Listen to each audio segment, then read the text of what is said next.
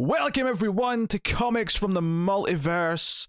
This is your special 250th celebration episode, which is not one of our regular numbers, but this is where we're going to count down our results to our user voted or fan voted top 50 DC Comics characters of all time. If you've stumbled on this as the first thing you've ever seen, I'm Peter. I'm joined by Matt.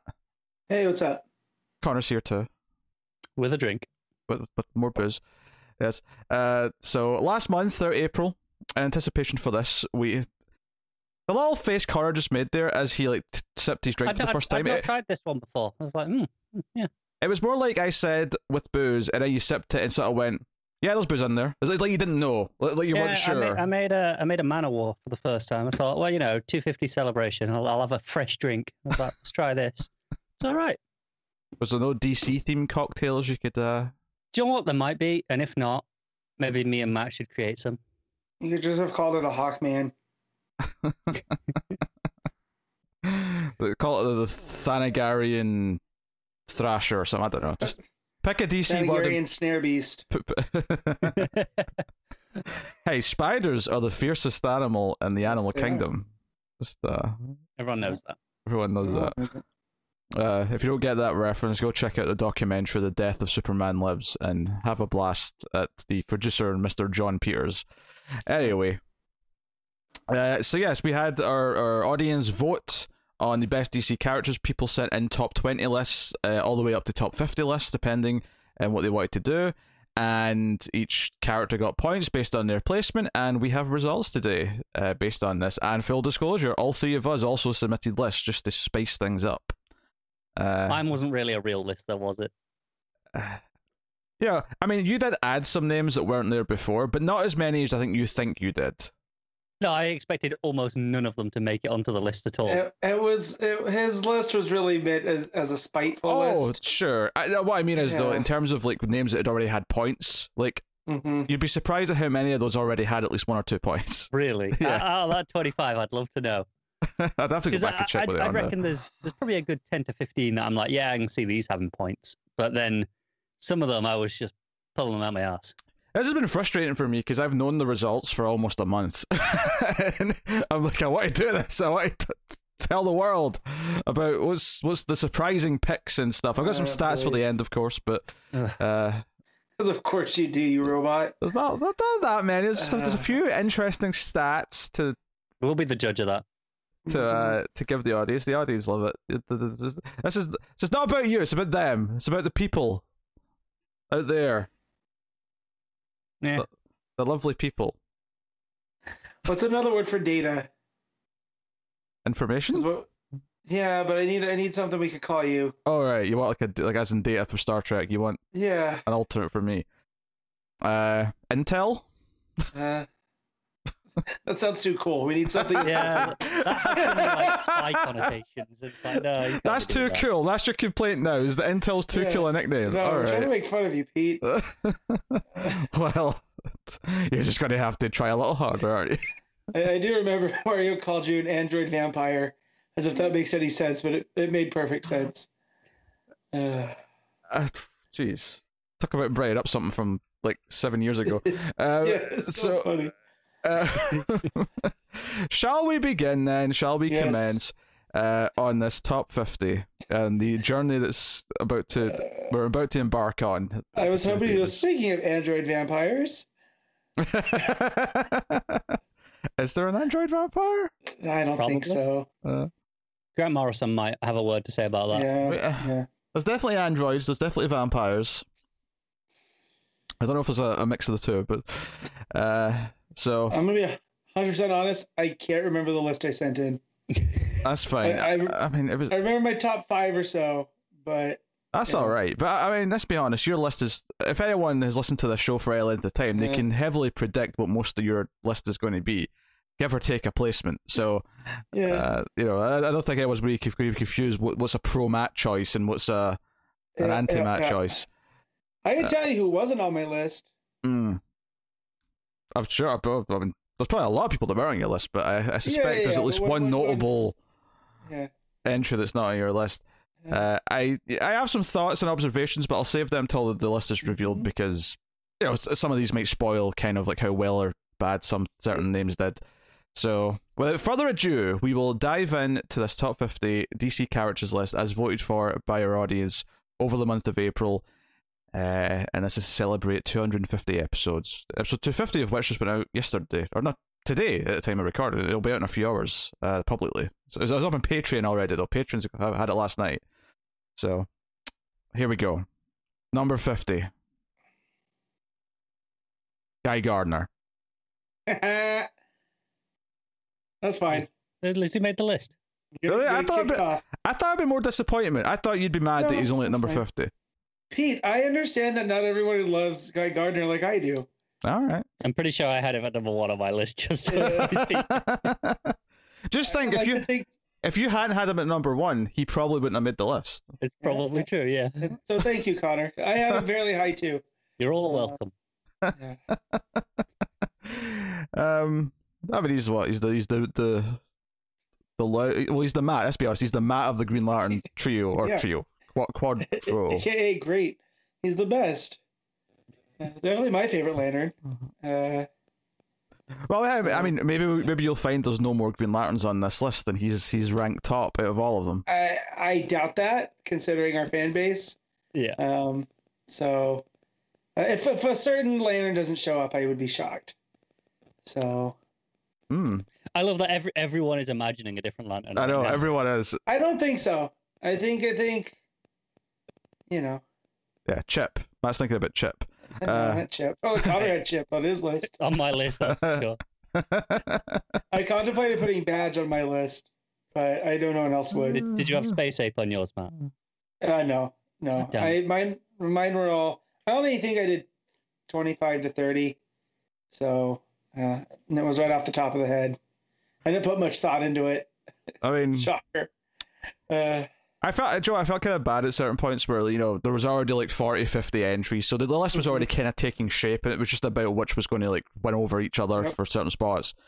And there'd be like, you know, so it was getting rarer that there was a list with a lot of new names that hadn't already been put into the overall list. And I felt bad when like someone would send in like a top 20, and the number 1 choice wasn't already with points, so it was like, well, that's already like dead on arrival. And then like half of the list was like, oh, half of this list isn't even on the list yet. This person has such weird, obscure taste. I applaud them for it, but they don't have a hope in hell of getting anything on this top 50. I'm sorry. After I set mine, I thought of at least 5 I could have added that weren't there. Like Cold Snap. You forgot Cold Snap, Matt. No. So I didn't forget Mrs. Freeze, though. A lot of people forgot Cold Snap. It's actually amazing just how many people forgot to put Cold Snap on the list. It's really quite baffling. But hey, it is what it is. Number 49 is Plastic Man. Fair enough. Okay. I can see that being on the lower end. That's the reaction you want. Fair enough. I mean, people like him. He's funny. That's about the sort of place I would have expected, though, to be honest. Yeah. Where if he was going to make it onto the list at all, I would expect it towards the bottom. What's your favorite thing about Plastic Man? That I don't have to read a book with him monthly. oh, that stings. Really, though, my favorite thing about Plastic Man comes from they didn't realize they had elongated man, so they created a Plastic Man. No, it's Zombie Rent. Zombie Rent. Yeah. Was it the other way around? Oh, yeah, they didn't realize they had Plastic Man, so they created elongated man. There you go. I think everyone's favorite thing about Plastic Man should be Wang. Wang. That's way so Wang. That's so Wang. Yes. No, E.L. O'Brien. You remember the New 52 when Jeff Johns tried to tie his origin together, and I want to say it was right before Dark Side War. I don't remember this. No. I don't actually. No. It was in one of, I can't remember, but you see the crime in happening that he's working on. And he ends up getting covered in the goo and melting and then reforming. I don't think anything ever came from that. Was this in maybe one of the Secret Origins, Secret Files issues? It might have been. I don't remember. But pretty sure it was drawn by Ivan Reis. So it's a pretty high profile. I don't remember this at all, but I feel like there's still a reasonable chance I read it. Mm-hmm. Yeah. I mean, I like Plastic Man well enough. Again, he's one of those kind of like C-list characters who I enjoy when he pops up, and maybe one day he'll get the stage to really shine. But I enjoyed that Gil Simone mini that came out a couple of years ago. Yeah, it was Wang. I had fun with that. It was very Wang. But as Wang as you can get. So, number 48 is John Kent, as in Superboy John Kent. I will admit, this was the toughest one. Like everyone, because I made it very clear when we started doing all the entries that you had to be specific because there could be like confusions about who you actually meant. The name Jonathan Kent on its own was the toughest one I had to decipher at any given time because it literally could be two different people. Most people made it clear, but there was one or two that it was a little bit tough. I was like, oh, wait, do they mean the son? Pa Kent? Or do they mean Pa Kent? Yeah. And most people did make it clear, but there was one or two in Firefly. There you go. Right. I was saying, did you make an executive decision on those where you just had to... On the couple, that were there, I made an executive decision based just on the rest of the list and who was more likely to be the one they were saying. It is worth mentioning, Pa Kent, well, he did get a few points. Like, even if I flipped, I mean, it might have taken, let's say I mistook a Pa Kent vote as a young John Kent vote. It might have removed John Kent from the list, but nothing was going to put Pa Kent on here. So, right. If there's a change to be corrected based on one being unclear, that would have been it. But I think I got it right. I think I got it right just based on the information around it and who else they were voting for. Right. And so on. He's much more in the public consciousness right now, more than Pa Kent. Yeah. Right. Yeah. I think we all like Pa Kent, but I don't think any of us would have expected him on the top 50 either. No. It's not the sort of character that ends up on these lists usually. Not typically, no. But hey, I think he's obviously one of the newest characters on this list. Just because he's that recent. He was created in 2015 for Convergence. Mm-hmm. And so he's only 6 years old, which is very, very young in comic book terms. And do if they hadn't super aged him, we probably wouldn't have been that far away to actually lining up his real age with his character. I feel like every complaint about him being aged up is going to disappear quite quickly once we have a Tom Taylor Superman John Kent book ongoing. I mean, I feel the problem with him being aged up, the more the issue people have is that we missed a big chunk of seeing John Kent grow up. I'm still annoyed at it for taking away his relationship with Damian. Yeah.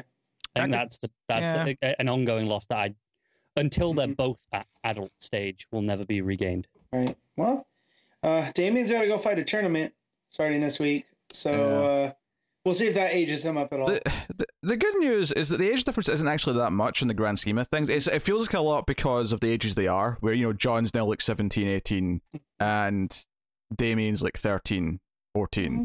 But, once Damian's aged up a little bit, they're going to feel the same age. They don't have to like hold John back because once they're 20 and 24, it doesn't really matter. Like no, it doesn't. It's just right now it feels like those teenage years are kind of gone. Yeah. Mm-hmm. Yeah. No, I agree. I would have liked to have more of a young John Kent for a long time. But what we did have with them was very nice. Some of the best stuff from the Gleason Tomasi Superman run was definitely John Kent. So really good. It's a testament that you can still make a new legacy character and have us all. Obviously, I mean, I'd like to spoil in to say that we're not, we've not had enough time with Yara Flor for her to even touch this list. But when we look back in, say, 10 years' time, Yara Flor might very well be the sort of character that appears heavily on something like this. I guarantee, even in 2 years' time, John Kent would be higher on this list. After you have like him leading an ongoing, as opposed to Super Sons, or he's just a supporting character in Superman. Him leading an ongoing with a high-profile writer will definitely shoot up his popularity. Yeah, I can see that for sure. So that's John Kent. Number 47. I have to admit, this is one I'm a little surprised by. I would have thought this would be higher. Number 47 is Black Adam. Oh. I'm Black Adam? Disappointed, but not surprised. Because I think he's kind of a low-key favorite of a lot of people who are really into it. Mm-hmm. But I think in a wider context, I think he doesn't have that much of recognition. It's kind of been sidelined for the past 10 years or so. Yeah, I think anyone who kind of came up reading like John's JSA, for example, would have him on their list. If that passed you by and you came in later than that, New 52 maybe, or even Rebirth, then you probably don't have much attachment to Black Adam. Mm-hmm. Yeah, and it's kind of what you were saying there about having an ongoing for John. I feel like if we do this a year after the movie comes out, there might be a very different swing. Yeah. As to how many points Black Adam gets. But I was surprised. I was expecting him to be at least more middle of the bunch rather than down here near the bottom. But yeah, Black Adam's a great character though. One of the better lawful evil villains, if I'm going to describe him with an alignment. Yeah, because he can shift between neutral and evil pretty quick, and it feels in character. You know, there's a lot of it that just depends on your perspective as to his actions, and not in a like, oh, you really have to look at this in a certain point of view. Just from, a still very neutral / good point of view of the regular person in Kahndaq. He can then seem like a hero quite easily. Mm-hmm. Yeah. So no. Great suit as well. I like his design. Yeah. I like his design. Do you prefer the pointed ears or non-pointed ears? Probably non-pointed. I don't need the point. I don't really. I don't feel strongly about it though. Like it's not like a big deal to me. One way or the other. I think when Eaglesham draws them and he has the pointed ears, it feels more classic, right? I think the only problem I have with the pointed ears is that it makes him look like Namor from Marvel. Yeah. Anything that reminds me of Namor, I don't like. Or as my friends once called him, Naminor. Naminor. And we made fun of him for not being able to read. Then we had to make sure he didn't have some type of, like dyslexia. Like Namor, you can excuse. Because, I mean, for all I know, that could be the correct way of saying it. Yeah. But that's just adding in an extra syllable. Yeah, Naminor. Naminor. Yeah. We did not let him forget that. Namin. No, you can make a song out of it. Sounds like I think they were reading Lord of the Rings not long before, and they were reading Numenor a lot, and just kind of like, well, it must be that. I mean, Matt brought up Mario earlier. I once called Namor shitty Aquaman, and the reaction I got from a diehard Marvel fan was enjoyable. He probably wanted to fight you. It's true though. That's true. Well, and when you look, you could just like call also Black Adam a better version of Naminor. I didn't mean to do it, but it was in my head, so a Namor. A Namor. A Nominar. Naminor. I think about that at least every other week. If I ever decide to write a screenplay, the villain's going to be called Naminor, and the origin's just going to be, one day Matt told me that his friend messed up Namor's name, and it sounded kind of funny. So yeah, Black Adam's number 47. 46! Connor's favourite, Jason Todd. Guy Gardner 50, Jason Todd 46. What's wrong with you people? People like Jason Todd. I don't know what to tell you. People are the worst. No, this came out a month ago before we had really good stories with him. So to be fair, we had the good Future State ones. Do you know, I can already see the comment saying, like, Matt just implied there was not a single good Jason Todd story before last month. Name one. Hey, look, Matt, I kind of agree with you, alright? I didn't really like any of them, but... I'll give you an outsider's story, or not an outsider's, the outlaw story, but him by himself? Yeah, I can't think of any. Maybe Dark Days. Like that was Winnick. We're not the biggest Jason Todd fans, although No.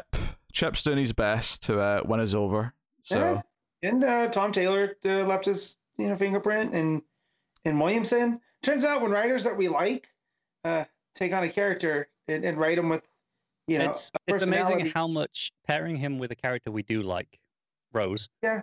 In Deceased, which is then carried through to some mainline continuity. It's like, we're a lot more interested in this all of a sudden. Well, and it helps when he actually has a personality that's not just, I don't like Batman, he let me die. Like Shoot your guns, go bang bang. Yeah, and that too. When they're not actively trying to make him DC's Punisher and they actually have him be the Dark Robin. That's like, like I think that's what Chip's doing really well. I think it's like he could be DC's Punisher. I could be quite happy with that. It's just you don't need to do it not every story needs to be. Right. But Batman doesn't let me kill. Right, exactly. That's again what Chip's doing right now. I feel his character arc in Unkillables from Taylor really got some personality out of him. So, I mean, but yeah, 47 guys over Guy. Come on. The chaotic part of me really likes that he's over Guy Gardner, just for Matt's reaction. But the reality in you knows it's wrong.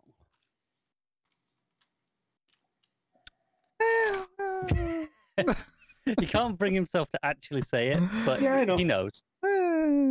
Number 45 is Reverse Flash, Eobard Thawne, specifically, just to make it clear which one we're referring to here. Again, this is what I mean. Maybe I'm not just as surprised as Black Adam, but this was another one that I thought could have been a little bit higher. I think he tends to be an enjoyed villain, I would have thought. Yeah, especially recently. They've I would suspect, as a rule, most people will have more heroes higher up on their list than villains anyway. There'll be a handful of exceptions to that. Mm-hmm. But as a rule, I would expect that. So I would expect a lot of the big villains, but not the top tier. Your Lexes, your Jokers. Let's be honest, a lot of your Batman Rogues villains. They'll be the higher up ones. After that, I think they're more likely to be in the back half of the list, even by people who like them. Yeah, there's some logic to that. I like Reverse Flash a lot. I think, obviously there's something to be said of just being the evil version of the main character, right? Just being the opposite. But there's a reason why that works for some characters. And when you have someone as powerful as the Flash, it makes sense to have someone who is equally powerful, but just evil. Fast but a dick. Yeah, fast but a dick. Yeah. Well, his whole thing coming as a Flash fan to, him becoming his greatest villain. Yeah. That's a pretty fun arc. There's enough nuances in the character that I think make him super interesting. Versus, because obviously we have... Because Batman and Superman have the thing where their main villains, right? Obviously they both have a lot, and they have the examples that are just them, but evil and whatever, but their main villains are the ones that aren't just them, but evil. They're completely different. Lex is not Superman. Joker is not Batman. Right. They're not even close. Yeah.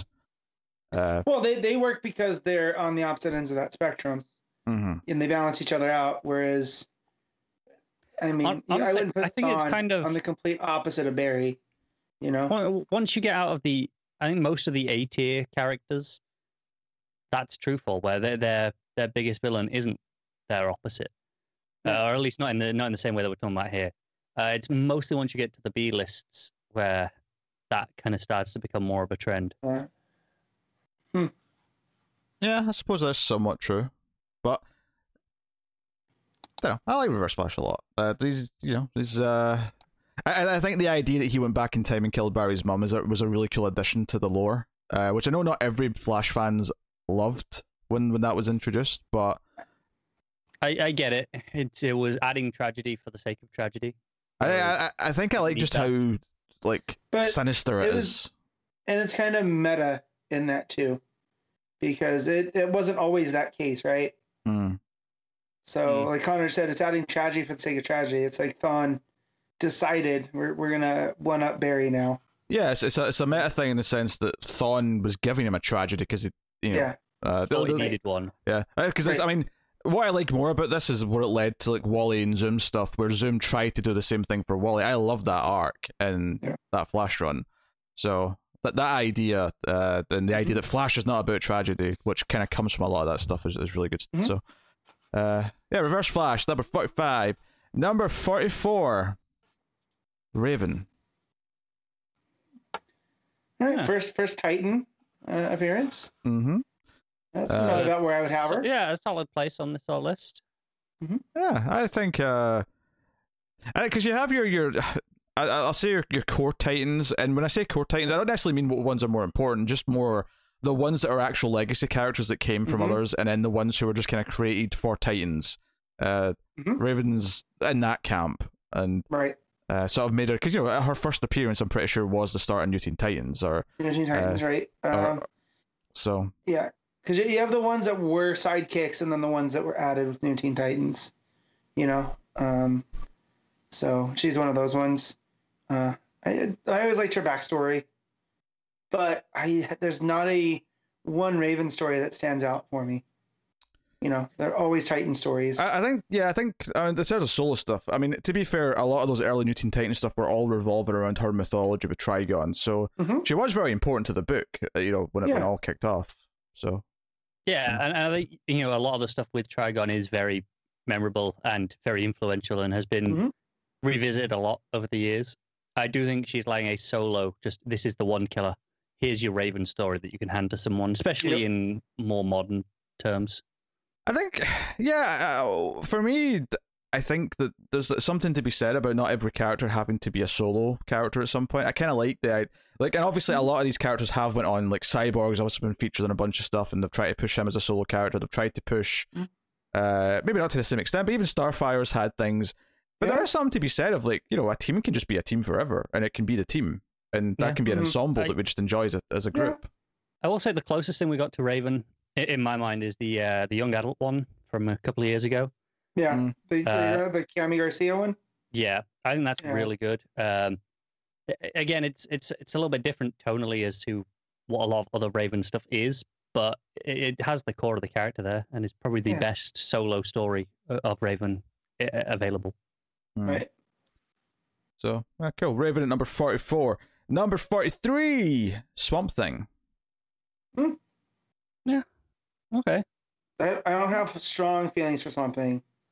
So I know people do. Yeah, I love Swamp Thing. I feel like this is probably one that some people had really high on their lists, and then other people just didn't have on at all, and that's kind of why it ends up down here. Yeah, Swamp Thing, I think I like, how different he is to the rest of the DC roster, because he is this monster, he is this thing, which it stands out a little bit versus the rest of the characters. It's this DC's version of they're almost a Frankenstein, and I realize they actually have a Frankenstein, but in the sense that he's their big tragic, sad monster, that has a heart, and I think and that corner's really well done. I've loved what I've read of Alan Moore's run, and obviously we're all enjoying Ram V's current take on the character, which admittedly is a different character technically, but I mean it's Swamp Thing as an entity is very transferable across different types of stories, different characters that you want to plug into that. So I like the idea of Swamp Thing more than the actual character. And what I mean in that is I like when writers come in and add their own spin, right? So Alan Moore had his version of it. And then for me, Scott Snyder had his version, which kind of drew from the Moore stuff, but played way more with the horror and like body horror aspect of the character. And then Soul took over, and it was completely its own thing. It was playing with ideas and the different, realms and stuff. And now Ram V's doing his kind of his own thing with it. Yeah. So I like that it's you can't do that with a lot of characters. I think not all characters can shift like that. I like the idea of Swamp Thing more than Alec Holland, if that makes sense. Yeah, that's what I guess what I was trying to say. Because Swamp Thing can be almost like he's a protector of the earth, or he's a sad swamp monster. Like it can run the gamut. Yeah. Yeah. No, I get. Number 42 is Deathstroke. Oh man, what's that funny? What's funny about Deathstroke at 42? Just because I remember Deathstroke being very controversial back when he was on Arrow. Just every time I hear Deathstroke, I just think that's so unfair. I know. Imagine bringing Arrow into this conversation. Like literal decades of stories that are often quite loved, and you're like, oh yeah, but Arrow. Shadow. Shadow. So. All right, kid. All right. No, he's all right. I definitely like the priest story that we got. I need to go back and read the Higgins stuff. That's one of the Higgins stories that I never got to. That was good. This is Deathstroke. Yeah, that was good. So, but he's all right. I mean, I almost prefer him more as an anti-hero than as a Titans villain. But he can be both, I feel. I feel he rides Just depending that line. on whoever hires him as well. Like, yeah, like that's, because I know some people are, he's defined by the Teen Titans show as Slade, where he's that shadowy guy that's messing with the Titans. And that's fair, but I kind of do like the, he's out for himself only, so sometimes he can be the hero, should he choose, but yeah. Yeah, I think for me, he's a character who I probably like him more as a villain. Well, I liked a lot of Priest's book. I eventually did stop reading it just because of, Priest's writing is a bit dense. Yes. It was like 2 issues in one. But there's an omnibus of that coming out that I bet reads phenomenally. Yeah, very possibly. But I think typically though, there's certain characters who I rather pop up as part of a story than be the main character that I follow, and I think Deathstroke for me kind of falls into that, where I'm not as interested in sympathizing with Deathstroke and following him. So it's kind of almost the opposite, Matt. Where Matt likes, he's out for himself doing his thing. You kind of like him as the villain, more or less. Yeah, but it doesn't have to be a villain, he could be an anti-hero, but more I like part of an overall story rather than the protagonist. Yeah, I liked how we were introduced to him in Unkillables, right? He's out doing a thing, right? Doing his mercenary thing, and comes across a zombie plague, and then we're watching him survive that. I kind of like that aspect, where if he takes out a bunch of zombies, I don't have to think about, is he a bad guy? Like, he's just surviving. Yeah. So there you go. That's 42 Deathstroke. Number 41, another Titans character. We got Cyborg at number 41. The next Titan. So that's been sort of Raven, Deathstroke, and Cyborg. So... Yeah. You can almost see that there's maybe like a group of like New Teen Titans fans that all kind of had these characters fairly high, and they've all kind of clumped. Well, maybe not all of them, but at least some of them here are clumping together. There's a couple that I'm expecting to be significantly higher. Yes. Cyborg, what a history Cyborg's had at this point. Going from New Teen Titans to then being drafted to the Justice League, and being the telephone pole for said Justice League. During Forever Evil, he had a really, like, in the Justice League, so he had the Forever Evil series, but then in the supplemental Justice League arc, that was all Cyborg, and it's probably my favorite Cyborg story, because it's him going through his origin and his issues with his parents, and him wanting to be a star athlete, but they wanted him to be be a scientist like them, and there was just a whole thing, and then he gets, reformed from that big chunky version of himself where the technology looked kind of, for comic book standards, it looked, older. And, he was brought in sleeker, but then after that, nothing for a long time. But I was a really big fan of that. It was like 3 or 4 issues of him fighting. It's when he was fighting, what was that evil version of him from Earth 3? Oh, that was like the living virus. I want to say it was called something like Monitor or something like that. Yeah. Scan. No. I remember the thing you're on about now. I think it's safe to say that my favorite stuff with Cyborg is when he's interacting with other characters and he is part of a team. I as of yet, every Cyborg like solo book I've tried, which I meant is only like 2 because there's not that many, but haven't grabbed me. But I mean, that could just be a case of the creator, the teams. I mean, judging by how long those series lasted, I don't think they grabbed many people. No. I'm not saying it doesn't have the fans, because pretty much every comic does. But by and large, they didn't sell very well. No. It's a shame, because when someone actually gives him some time and gives him something to do, he's actually quite good. But, like I say, a lot of that Justice League run, he was just I can teleport you from here to here. And that's it. But clearly, he obviously has fans because he's made it onto this list. Yeah.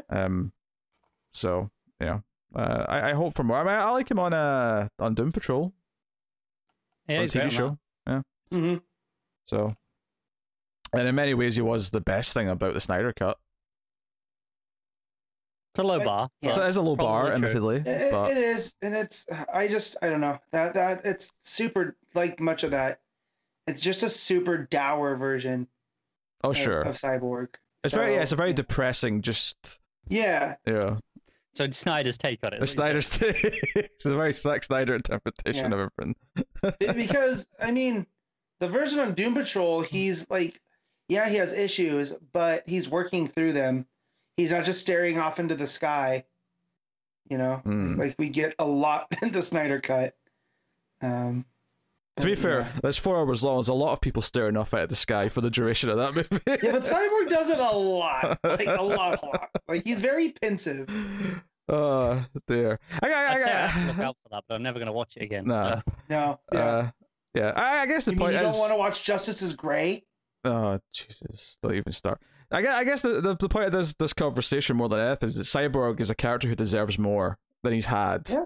And I feel like a lot of his use and the politicizing of his use has almost been a detriment to just having some good stories with the character, and it's gotten in the way a little bit. In a lot of ways, I feel like this conversation is very similar to what we were saying about Raven, in that he's got a lot of interesting stories as part of a team.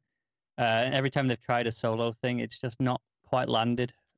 Yeah, because I know people are going to like be upset if I say things like Raven, Cyborg, and Starfire belong together as a team, and I'm not really as interested in them as single characters or solo characters. But I don't think that's a bad thing. I think there's like, if I think of like movies and TV shows that I love, like there's so many characters who are only part of an ensemble, and that's okay. That's all I've ever liked them as. Except Starfire. Starfire can carry around, but yeah. Yes. As proven. Yeah. I mean, even like, and I'm not saying it's impossible to take anyone and make them a headliner and make them be a solo star and ascend them to that level. But I wouldn't say like Roy Harper, for example, is someone for me who's like achieved that either. Like I like him, and I like when he's in stories with Ollie or stories with Titans or whatever. But he's one that is better off in a team. I think he's. I liked when he was like Arsenal and doing that stuff. I thought it was really interesting at that point. Mm-hmm. Yeah, but they just had no direction for him. That's why they killed him. I mean, that's a common thing in comic books. They run out of things to do for a lot of characters. And then some get left behind. Or some keep restarting over and over again because they try to find the thing that'll work, and it just doesn't ever quite stick. Alright, so Cyborg's number 41. Number 40 is Brainiac. Okay. One of the best villains in DC Comics, I would say. Yeah, I think this goes back to what I was saying earlier, that there'll be a handful of villains towards the top, but a lot of the time they come down. Because, I mean, the thing is, even if I was making a proper list, there are a lot of heroes that I would want in the upper tiers of my list that don't have a villain that I would have on mine. That's fair. I think Brainiac, as far as being a villain for specifically Superman, is that he's a very different type of villain in that his threat is something that for the most part can't be punched or can't, super strength can't be used against. Then sure, yeah, if he finds Brainiac's central, core, sure, but for the most part, it's something that's spreading through technology. It's something that's affecting people. It's affecting machines. How can someone punch a virus or a computer virus in this case specifically? Right. In many ways. So if again, they don't find a way, it's Superman. So very different from someone like Lex, who's more sort of mind games, versus like a Zod who's there to fight mano a mano with Clark. So they offer something different. I also like the collector aspect of Brainiac. Like, he's just going around and he sees something and he just takes it. And he's going to study it and then keep it. He embodies a lot of terrible fans, doesn't he? Yeah, he does, which makes him a great villain. Yeah. All right. Brainiac, number 39. Another fairly recent character, Damian Wayne. Okay. First Robin appearance. First Robin? Wait, no. Jason. Oh, yeah. Jason was there. I was going to say, I didn't know if you were doing that on purpose or not, and I was about to just go, yeah, definitely. Yeah.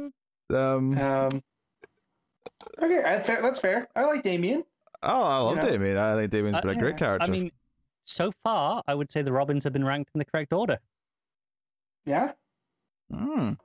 There's a big asterisk next to that, assuming Tim Drake shows up later. Because, I mean, Dick Grayson's in no doubt. I'm not worried about that one. But we shall see. Yes, I love the ideas we're getting closer to number one, and some of the names that haven't appeared. They're either going to be very high, make you happy, or they're just not there. Yeah. So maybe upset. Yeah. So the tension is going to rise as we go through this. Yeah, David's Interesting that he was brought in a similar way to John, right? Whereas there was a kind of story that was kind of out of continuity, but Morrison decided to make it continuity, and he's been with us ever since. And I think he's a good character now that he's been developed. Yeah, I've been rereading that early Morrison stuff recently. Yeah. And I thought it was clear he was a very interesting character from the start. I get why he was unlikable. I don't think he was supposed to be a likable character, but he was interesting and had a lot of room for development. And we have thankfully actually seen a lot of that development. I'd say the last couple of years have been maybe a little bit more unkind to Damien in that there seems to be a bit of like, well, what do we do with him? You know Pete was saying earlier about, kind of resetting things. I feel like we've been kind of doing that with Damien in some ways, that he's back to, villains need to be killed. Well, he's about to get his ongoing, so I mean, hopefully that'll be like some steps forward. His Teen Titans book that he was in, I mean, he did get to be the leader of the team and all that, but ultimately it didn't, amount to much. Which admittedly, I mean, we weren't reading it, but but by all accounts, it led to him kind of having his own secret prison, right? And just taking everything into his own hands, which was kind of where we started with Damien. Which is something that I imagine will be a part of the continuity that we'll probably just choose to forget as time goes on and just not really care all that much. But I think he's a very entertaining character. He has the humor that comes from him being a little shit. His chemistry with some of the others, Dick especially. His chemistry with Stephanie Brown when those interactions happened were wonderful. I love his chemistry with Tim as well. I think he plays off all the Robins fantastically. The fact that he tried to murder Tim early on to take his Robin mantle. Yeah, so there could only be one. Yeah. He lives in Highlander rules. Yeah. I can definitely see the him being raised on that. Yeah. I can see him walking in with a broadsword. I mean, he's been taught more as a ninja, but I can still see Damien with a broadsword. He can hold his own. Yeah. Assuming he could lift it. He'll definitely try, and therein may lie the hilarity. Number 38 is Mr. Miracle, specifically Scott Free, which is not surprising, but yeah. I mean, this is the thing. Would this name have even touched this list had it not been for that Tom King book?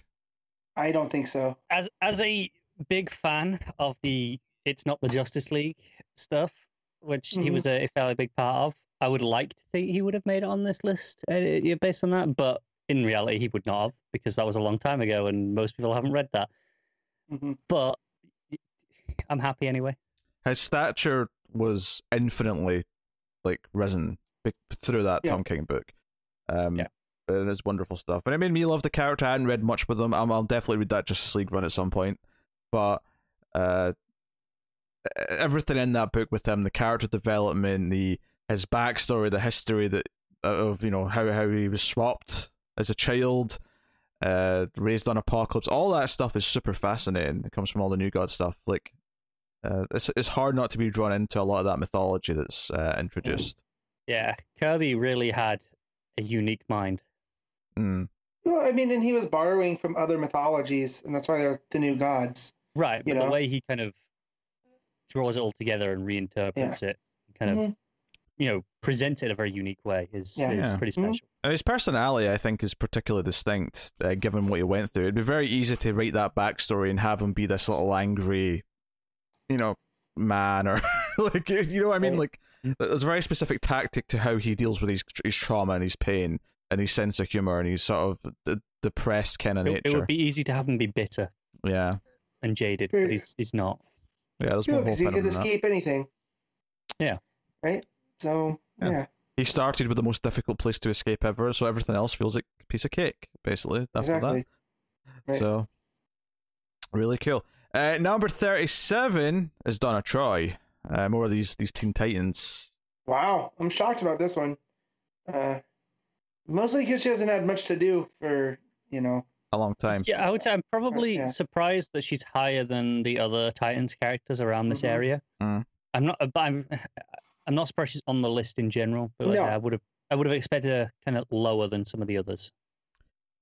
Yeah, I mean, I like Yeah. Donna. Donna actually kind of falls into what I said about a lot of these other Titans, where I love her on New Teen Titans. I don't know if, like, I'm not saying she couldn't become, like, a replacement Wonder Woman and take the mantle and all these other things, but it's one of these frustrating things with a lot of these characters where at some point they moved on and Cassie became the next one, and then now they're moving on again, and we've got Yara, and it's like these past potential mantle bearers almost get left in the dust a little bit once we've got a new one that they all like. We're heading towards one day we're going to do a battle for the cowl. Yeah. for Wonder Woman. Battle for the belt. Battle for the lasso.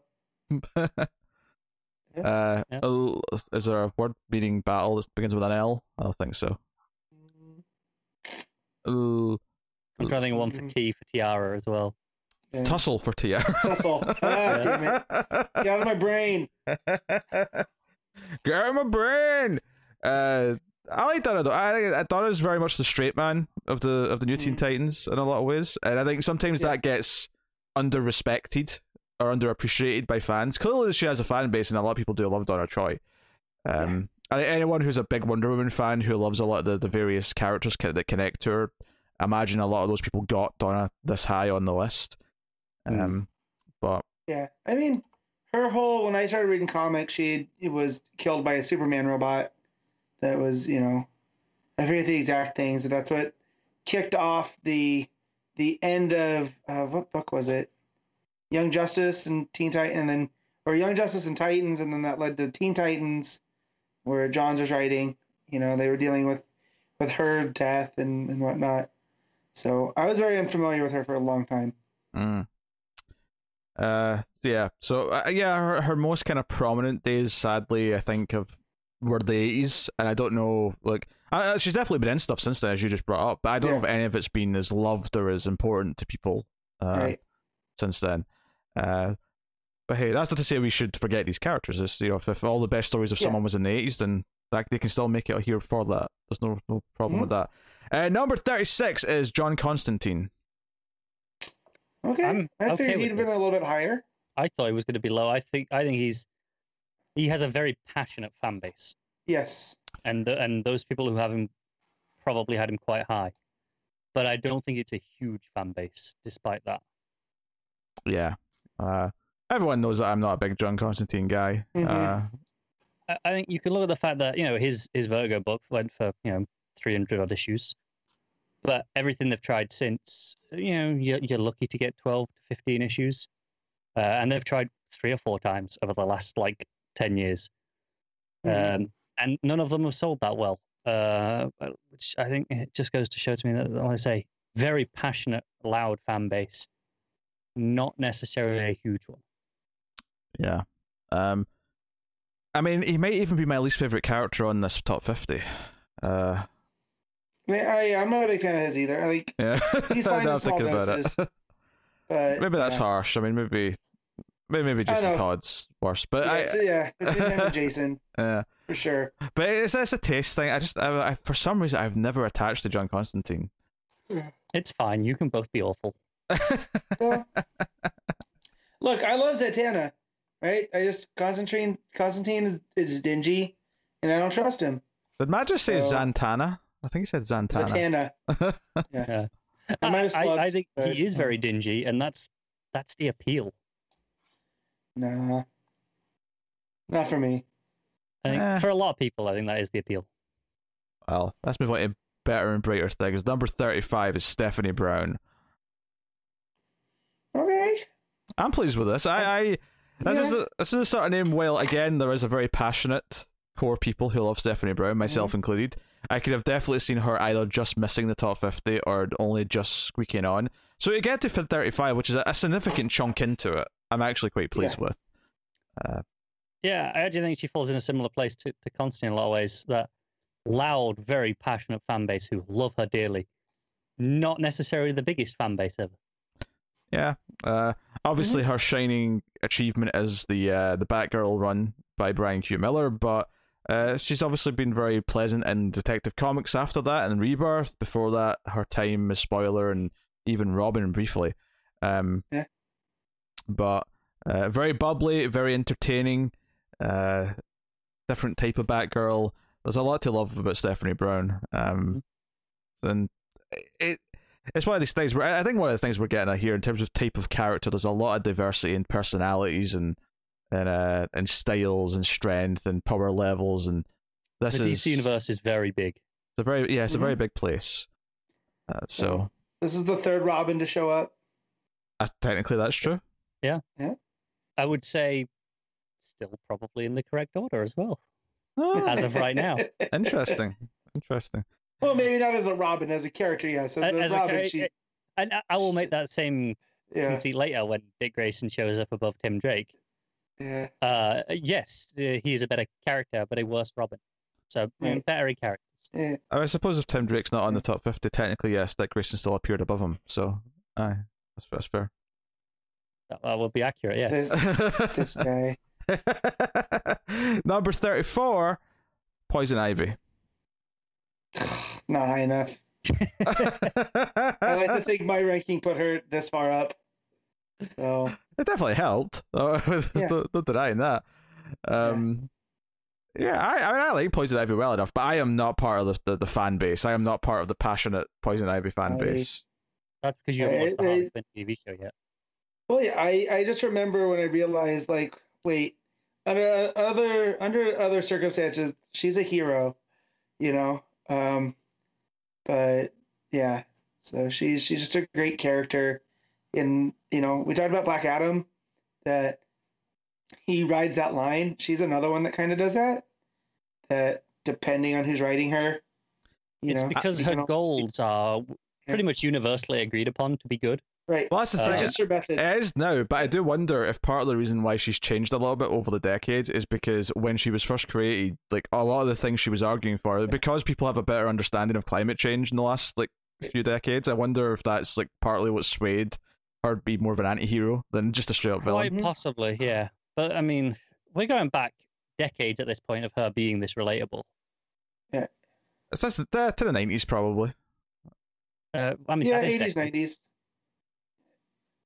Sorry? I mean, she was gone for a long time, too. Like, from the 60s, 70s, 80s, there's not a lot of Poison Ivy appearances. So, her popping back up. But I love her inclusion with Harley. Like, that's a fun relationship, But then you have something like Cycle in Life and Death, where she's by herself and still carries a story. I think she can hold a story on her own, in a way that some of these other characters we've been talking about, they're they're good in a group, they're good with certain characters. Yep. No, she can hold it on her own as an anti-hero or a straight up hero, depending on who's writing her. But obviously, she works as a villain in some Batman stories, or she works great paired with Harley and other characters of that ilk. Yeah, very versatile. Very much so, and I mean, just the different versions of her too. I like that they've built that in recently.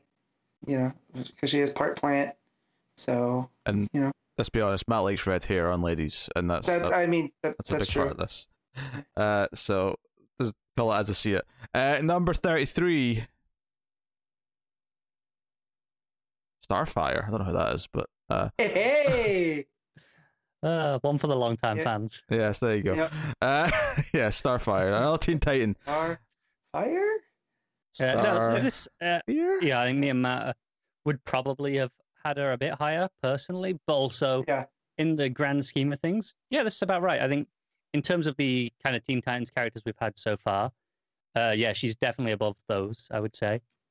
I would say over the last 20 or so years, she's really gone from being really associated with Nightwing, and that's really it, from them being almost married, and then just constantly, basically almost a romantic rival for Babs with Dick. To she's a fully fleshed out character that you really get into her backstory. She has absolutely her own personality, motivations, things that you can kind of understand, and the things that let her carry a book herself, basically. And And funnily enough, what got me to be a fan of hers was a Red Hood and the Outlaws during the New 52. That strangely it was written well by a writer who won't be named. That really dealt with, her basically being traded for peace, and then having to come up and fend for herself. And she's not just this princess, with a cushy life. That she came to Earth because of various traumas, but we've gotten away from that recently, and just this bubbly, character that is trying to understand the world around her. But and I credit the Teen Titans show with a lot of that too. Yeah, I would say Teen Titans and Teen Titans Go as well. Yeah, continued that for a new generation, and kind of reaffirmed that as the default Starfire personality. Yep. Which I enjoy that take on Starfire though, so I'm okay with that. Yeah, me too. But yeah, she has a multifaceted, and sometimes she slips through the cracks, but always happy to see her show up, like in that Kyle Higgins Nightwing story. I think it was the New Order. Yes, I believe. Yeah, that was great. That was a different version of her that I wasn't expecting. So yeah, and man, definitely neither was Ivy and Starfire back to back. That's great. This is definitely Matt had these high on his list point of the overall. 100% I did. Yeah. Teen Titans Go, Starfire may be my favorite interpretation of her, to be honest. She is pretty great in that show. That show is so underrated. I guess it's another one where all my favorite Starfire stuff probably comes from New Teen Titans. Like, as part of that team, as part of that ensemble, her chemistry with everyone else, including Dick, as much as I am definitely more of a Dick Babs kind of guy. Did you ever try the Palmiotti O'Connor run towards the end of the New 52? The one that me and Matt love. I did not. I think you might actually really like that if you like the Teen Titans Go version of Starfire. It's very much in that vein. I'll take that into consideration, but I don't think, Palmiotti and Connor, I don't think I've liked anything by him. Which is why I've always assumed you wouldn't like it. And I've never, me and Matt love it. We've never really pushed it for you. Right. But I didn't realize you enjoyed the Teen Titans Go interpretation so much. Yeah, I would say. Yeah. But hey, Starfire. Number 32, Hawkman. Hey, man. Another one of mine. Yeah, and another one that I suspect is higher now than it would have been a couple of years ago. And while as always kind of had a fan base, I think coming off of a high-profile run that was pretty well regarded by anyone who read it. Hawkman, and part of this is just a coincidence, just depending on who submits their lists early on versus later. But there was a time early on after the first 10 to 20 entries where Hawkman was in the top 10 and took a while to drop out. And obviously he's dropped way under that now, but there was a little bit of time where there was a lot of Hawkman fans back to back early on who were ranking him highly. That tells me the people who submitted their lists early are likely the people who are fairly up to date with the comics, and are likely the people who had been reading that run. So it was kind of fresh in the mind.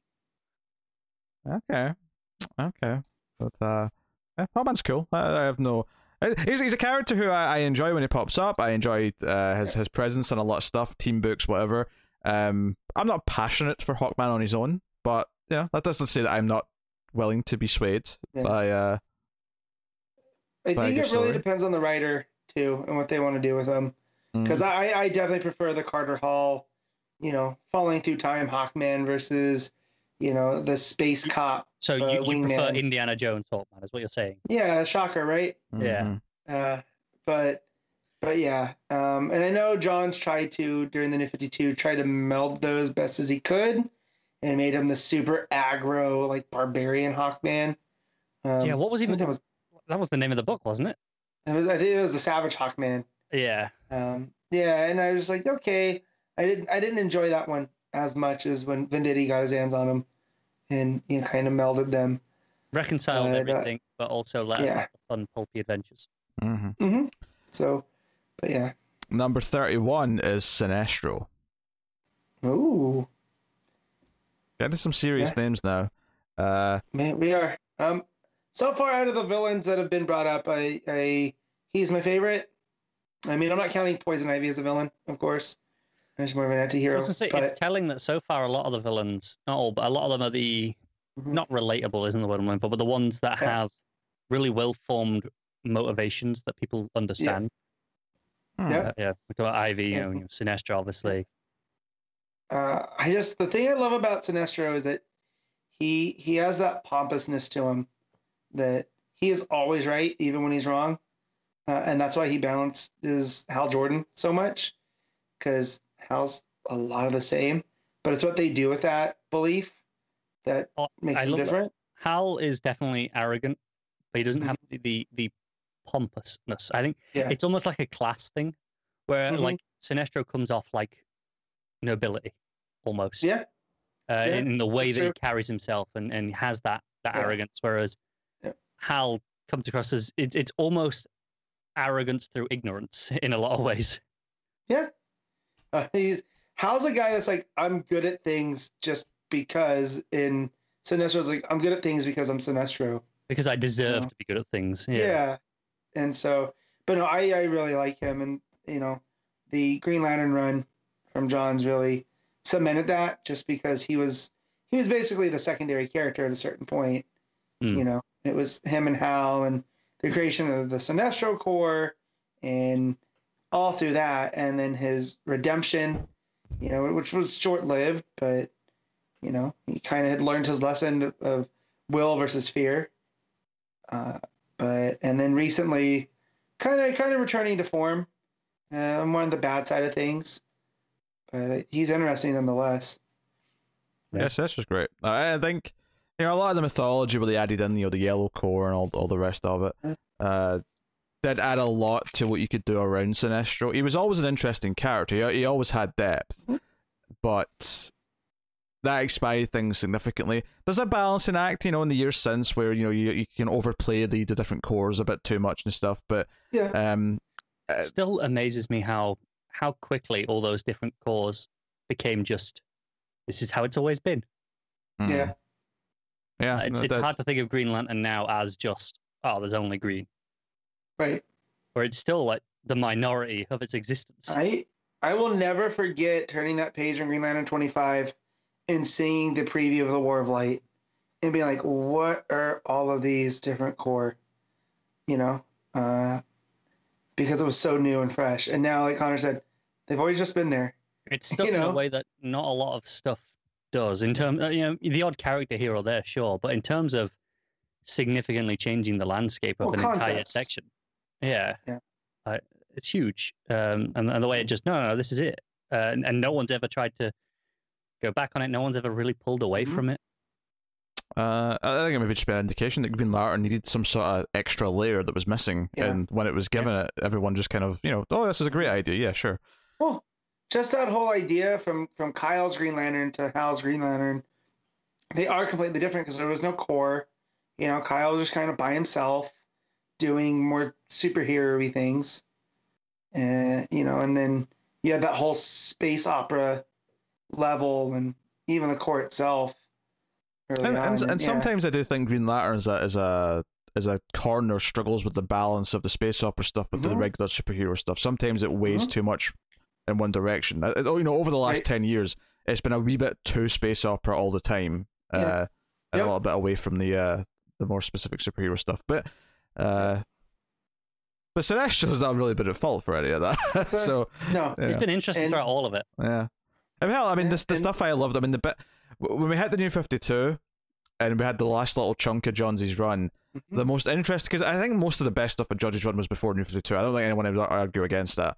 But the best thing about that post sort of New 52 part was the idea that Sinestro could be redeemed, and that he wasn't, the idea that Hal had to admit that he could be redeemed. Like, that was easily my favorite thing about that last little chunk of his run. So I think it makes one, Matt. Just as I will tell you, number 30, which is Cassandra Cain. The Silent Knight. Batgirl. Yeah. Cassandra has a fan base that's been bubbling away for a long time. And I came to her kind of late versus a lot of the other fans. Through going back and reading some of No Man's Land and reading some of her own Batgirl book and whatnot.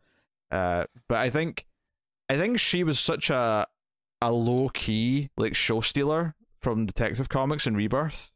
Like, the plots weren't typically revolving around her, but her presence and the way she carried herself and the way she was using that book, she was easily becoming a fan favorite for a new generation based on that. Her fan base is as quiet as she is. In that, like, I think, like, clearly this demonstrates there's a lot of fans, and she carried an ongoing for years. Yeah. Well, it was the first Batgirl book. I mean, Babs never had her own book up until that was like 60 odd issues, something like that. Yeah, like 67 issues, something like that. Run right, was 60, 70, in that range. So quite meaty. Yeah, but you don't really hear, like, in the same way that there are loud Stephanie Brown fans, there are loud Constantine fans. There's not really that many loud Cassandra Cain fans. People just are like, yeah, she's cool. Everyone knows it. Yeah. Yeah, Cass is great. I think because she has to communicate differently, she has some of those qualities. This is like a weird comparison, but she has some of the same qualities that, say, a Groot has, and that because she doesn't communicate in the same way as everyone else does, it forces the storytelling to kind of like have her show her emotions or act in different ways, and it makes her more sympathetic. It makes her feel a little bit more innocent, even if she isn't in a lot of ways, because she is a trained killer, and she is very dangerous. If she wanted to be evil, but that's where a lot of the heart comes from, is because she actually loves the idea of being a bat, and she takes those teachings in, and it's kind of uplifting. So she was kind of proto Damien when you think about it, because when you think about her lineage, in some ways. What she decides to do, I can see that comparison. Yeah. A little bit, yeah. Really good stuff. And Steph and Cass are both getting a little bit, a little bit of a nice position right now. Yeah. Which is nice to see. So, it's cool stuff. Number 29 is Catwoman. Honestly, I figured she'd be higher at the list. I was a little bit surprised at this as well. The entire way. She was kind of in the fight, and she was always going to be in the top 50, but I was surprised that she was always kind of middling in the results. She was never close to the top, and I kind of expect her to have a bigger... This kind of goes back to what we were talking about on the last issue of the main show, when we had... Last episode of the main show, we had issue 30 of Catwoman, and we were talking about how, between us, we don't tend to love Catwoman books that much. There always seems to be one that it never sells amazingly, as we talked about in the in the sales section, but it's just always there, and that kind of lines up with this placement. And that she's always there. She's just kind of middle of the road, like as a character, as a book, just chugging along reliably, but never kind of excels. Yeah, huge. I mean, the cosplayers love her. Like, there's tons of cosplays for I think it's because it's a very simple costume for the most part that people can recreate. Not even just that. There's a lot of variety as well. Because people were doing the wedding dress. Looks. People were doing all of her various different eras. Yeah. So. Yeah. She definitely always has a good design. Even though I don't like the current suit, the Michelle Pfeiffer suit. It is iconic. It is, and that's the thing. I think even those, like I say, they're quite varied, but all of them are, at their core, quite simple costumes. Yep. That people can create and make themselves without too much difficulty, unlike a lot of other characters. Yeah, and despite us talking about her popularity being kind of in this like sort of high middling range, that's not to say that there's clearly not a lot of good story, particularly because her stuff over the last few years, like even though King's Batman Run Metal went down towards the end, but a lot of the Selina stuff throughout in that first half especially was fantastic. The current book he's doing is great. The current Catwoman book is fantastic. Like, there's a lot of good storytelling with Selina Kyle. It's all over the place. There has been, for you, like, going in towards the end of New 52, you had the Valentine run, which is all the mob stuff. That was great. Going further back, you got the Brubaker stuff. You got the Darwin Cook stuff. There's a lot of really great Catwoman stories out there. Yeah, so, Catwoman. Yeah. Number 28 is Captain Marvel, aka Shazam. I said Captain Marvel first because if I say Shazam, you might think I'm meaning the wizard. So I don't think we would have done. Yeah, but I'm making it clear, damn it. I almost said that's Carol. She's not in this universe. Don't be a filthy casual. I mean, there is a reason why they had to stop calling him Captain Marvel. For sure. Like, he became Shazam, and I feel like she's a big reason for it. So, But I do prefer the Shazam name. I mean, it is a little unclear, but it's one of those things where I think once you get into DC Comics, you come to understand that both names apply to this character, mm-hmm. and it's part of the learning curve. But some people have a really strong attachment to be like, no, this is Captain Marvel. And I'm like, I just don't care. Yeah, I don't care that much either, but it's the kind of thing where I'm happy to use that name too. And it's not like I don't actively avoid it, but I also don't intentionally try to confuse matters if we're, I probably at this point use Shazam more naturally than I do Captain Marvel. Yeah. Because like I was saying, because we have a Captain Marvel over at Marvel, and if I want to talk about that, that's the only name I've got there. I'm more likely to just say Shazam, just to differentiate it without having to specify to most people. Mm-hmm. Yeah, no, there's some fairness to that. I like. I think Shazam's kind of this character who has struggled to adapt as eras have changed a little bit, because there is a sort of inherent, kid friendliness to him that doesn't necessarily work for every era of comic books. So I think he's even harder to adapt than Superman is, because we always hear about Superman being hard to write, but obviously it always comes back around, and we always end up with good Superman stories again at some point, right? The problem is between them, like Superman, the idea is no, he's a good person, and some people are like, that can't be the case. And that's why it's difficult to adapt, apparently. But we can kind of understand, they're good people. The idea of Billy Batson being a totally pure, innocent kid is a lot harder to believe, because we all know kids, they're terrible little shits. Right. and especially when you build in the whole family aspect there, especially in the New 52. And it's like, well, Billy's a bit of a jerk, but it's not without reason. But he's still a good person. And so that was always when people would complain that, oh, this is not Billy Batson, he's not a pure kid. I was like, well, I mean, he's still a good kid, I think Shazam is a really fun concept, and I do kind of love the expansion of the family, and having, obviously Freddie and Mary have always been kind of a part of it, but adding in the others and having this more team. I think it is the makings of a really good, like, family friendly, like, kids show. If you wanted to translate it into a different medium, like, obviously the movie exists, but I mean, I can see there being I can almost imagine the opening credits of the 90s TV show where all the kids are like on the screen with their names, but it transitions into, I mean, it's basically just Power Rangers, but instead of putting on the outfits, they turn into other actors to be the. I almost feel like this version of Shazam would be a good Saturday morning cartoon. For sure, definitely. Because you have all those elements, and I can't remember who the youngest one is. Darla? I can't remember her name. Who? The Darla? Yeah. Like her especially, like kind of the cartoon through her perspective, Yeah. But that is one of the better additions. And she was I'm imagining fan favorite as well. Like almost Rugratsy. Kind of. I can see kind of playing it that way. Rugratsy. I wasn't going quite that far, but sure. No, but if you really want to, Saturday morning kids cartoon. Yeah. Shazam family, like, as Rugrats. Obviously, they're not that young, but in tone and style of what it is, I can kind of really see it playing that way in the group dynamic. But no, I like Billy. I feel that for the longest time he was just a JSA character and really not on his own for whatever reason, and then eventually, and I forget the exact stuff, but when we had Freddy rolling around in Shazam in the Trials of Shazam, I thought that was an interesting take on the character, but it wasn't the same. Like, it was just felt like something was missing. So when we got Billy back and that whole side of things, I was very eager to read it, and then it's kind of been up and down ever since. So it's a really different corner of DC Universe that I do wish we had, like, a more consistent book to spend time in. And the book that we had there for about a year or so, or it was much longer technically, but because of delays. But in terms of issue count, it was about a year or so. It wasn't made up to the standards as we were hoping for, and really exploring that side of things as much as we would have liked.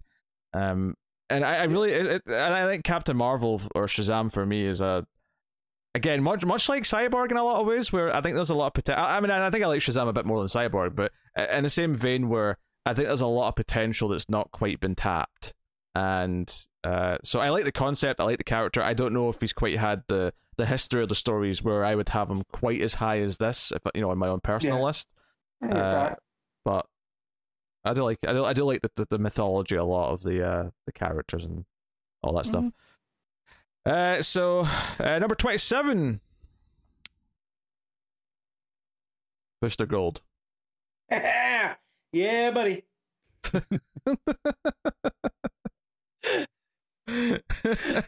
I'm not sure who you were expecting with the dramatic pause, but I don't know, but I'll take it.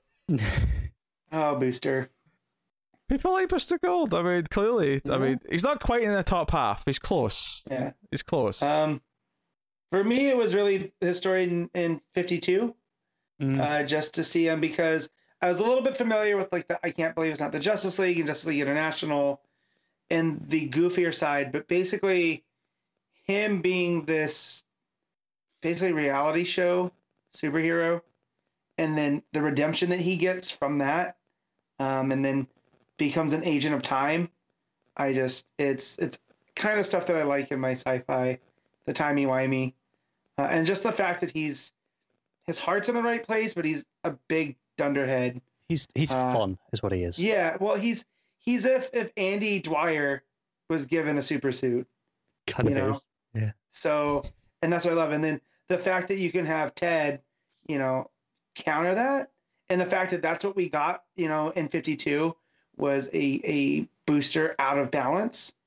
I think that's what makes it. But yeah, just his whole story and how it plays across DC continuity. I mean, I feel like it's uniquely suited for me. It is, and because of his time traveling, he can kind of pop up anywhere and interact with anyone. Like, they had an arc with him in All Star Western, crossing over with Jonah Hex in the early New 52 stuff. That was pretty fun. Yeah. I like Booster Gold just fine. I like him in 52 a lot, and I tend to enjoy him when he shows up. He was in. Well, it had some issues. There's that Batman arc in King's Batman where he was heavily featured, which got oddly dark in some ways. Got super dark and kind of not the Booster I like, right? Like, lost his fun. Again, yeah. Lost his smile, like Shawn Michaels. There he is. Let's not go there. I was gonna bring up some Bret Hart stuff and. Is that who Ted is? Is Ted Bret Hart in this? No, because they're friends. That's you can't. Well, who's Booster's arch nemesis? Does he have one? Publicity. Yeah, I mean, you could say it's Per Degaton, right? The time traveling Nazi guy, but that's more of a Rip Hunter. Rip Hunter JSA stuff more. I mean, Booster's really his own villain. So I guess that makes sense that the HBK is Booster. Yeah, I could. There's comparisons there to be made. Yeah. Right, so Booster goes number 27. Number 26, just missing out on that top 25. Number 26 is Jessica Cruz. There she is. Yeah. This is the one I was referring to earlier. I had Jessica Cruz quite high. She is my favorite Green Lantern. I have loved her. Basically, all of her stuff since her debut and the building of that character. And part of that is that she got to flex a lot by having a nice 60-issue run with another character where she got to be a main. She probably has the highest batting average of any of our lanterns. Yeah. She has, in the sense that, don't get me wrong, it's not a small amount, but she has less time than most of the others. But she hasn't really had a bad story yet. Whereas all the others, you can think of bad examples. Oh, for sure.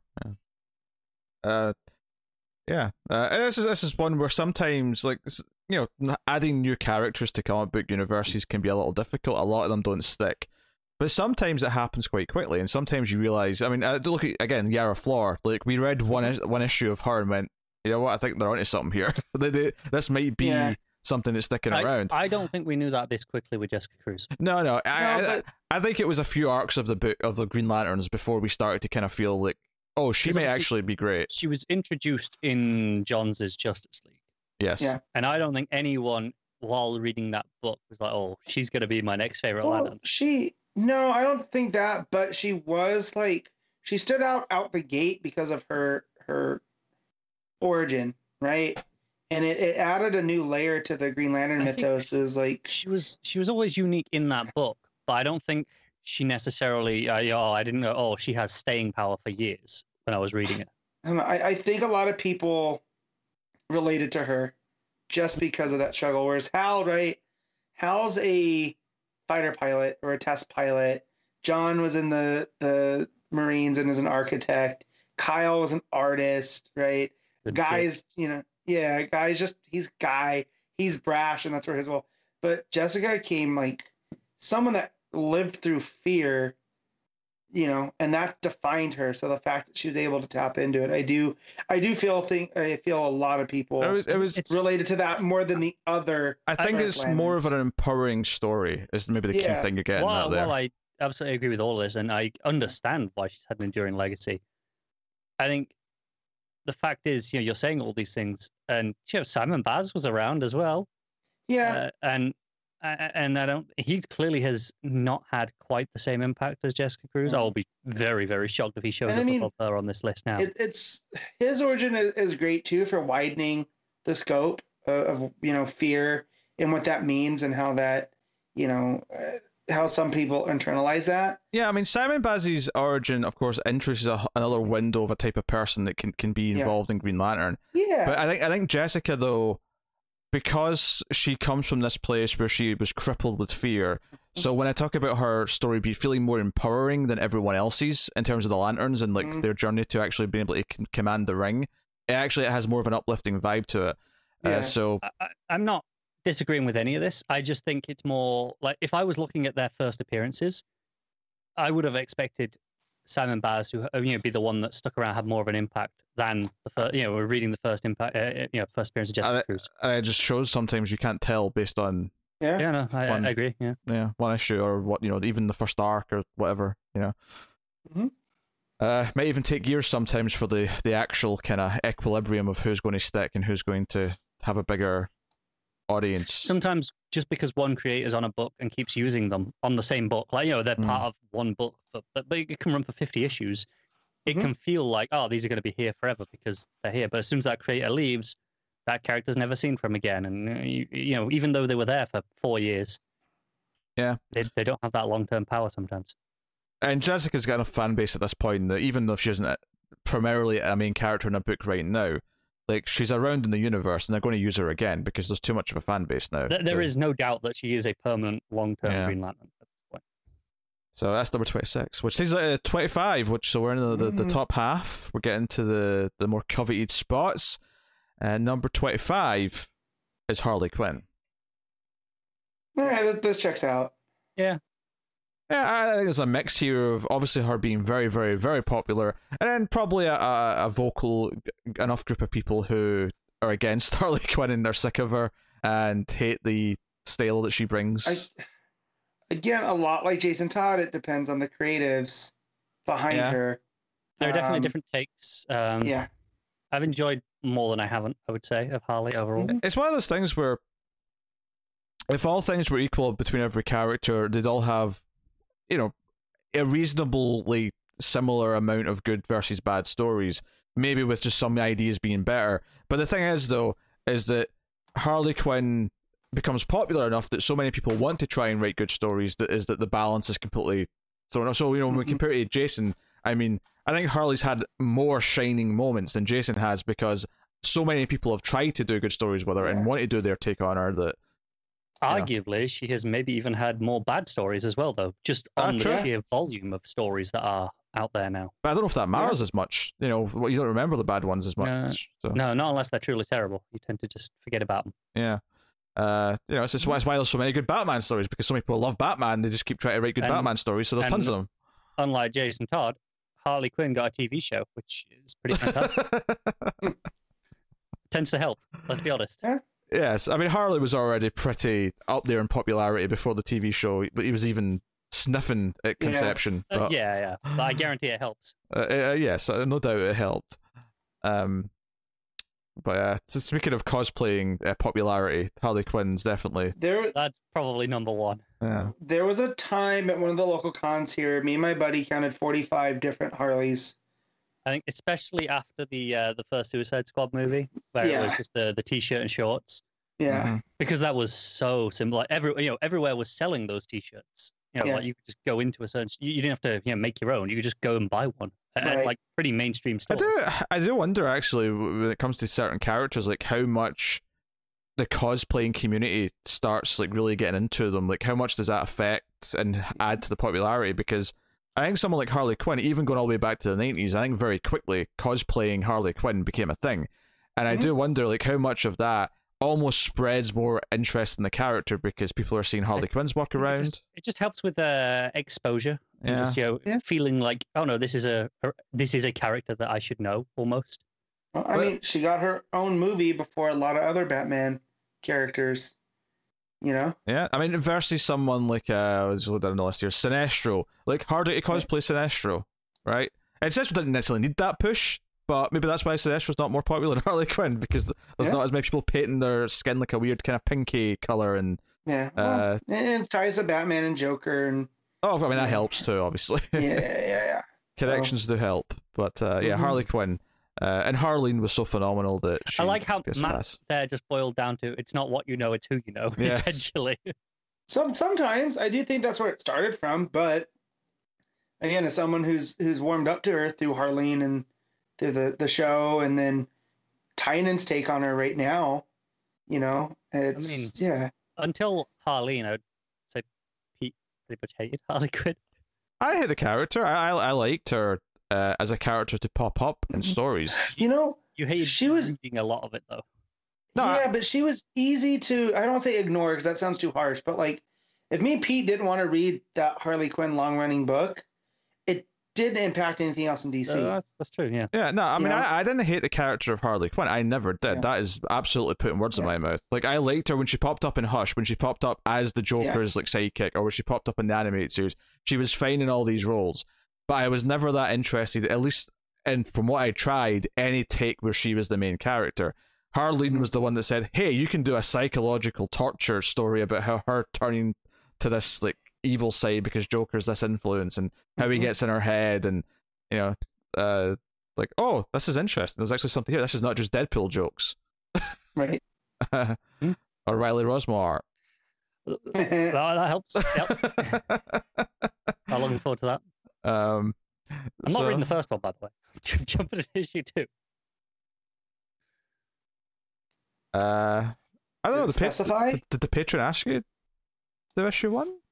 No, I think that's why I'm assuming it's just this new one that's coming out. Nah, I think I asked and they said yes, start issue 1. You never told me that. Let me double check. I'll double check after we're done. But I'm pretty sure you might go back and start issue 1. Okay, fair enough. Yes.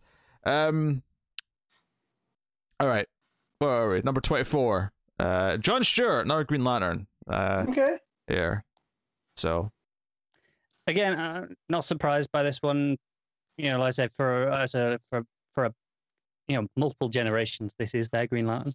Yeah, if you grew up with the Justice League animated show, if you were reading Green Lantern in the 70s into the 80s, there was a lot of John Stewart around that time. And then between that 70s and 80s in the comics, 90s for the TV show, that's a good amount of people. And then, of course, coming back to like being part of the. Because once Green Lantern got popular again in the 2000s, it was like, oh, we'll have a second book where John's kind of one of the leads. He was a prominent feature in Green Lantern Corps, and then that went into New 52. It was basically his book for a while. Yeah.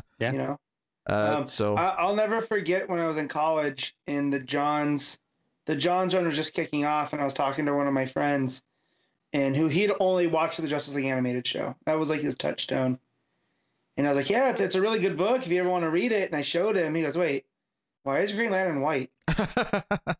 Because to him, I don't think that's a unique reaction. Yeah, and he was just shocked that he was just one of many, and because he wasn't digging and doing any research, just to watch the cartoon, But that was his Green Lantern. So Yeah, John Stewart's a good character. He's I don't know who I said this about earlier, but he's kind of the straight man, and sometimes the straight man in the group gets a little ignored because they are the straight man.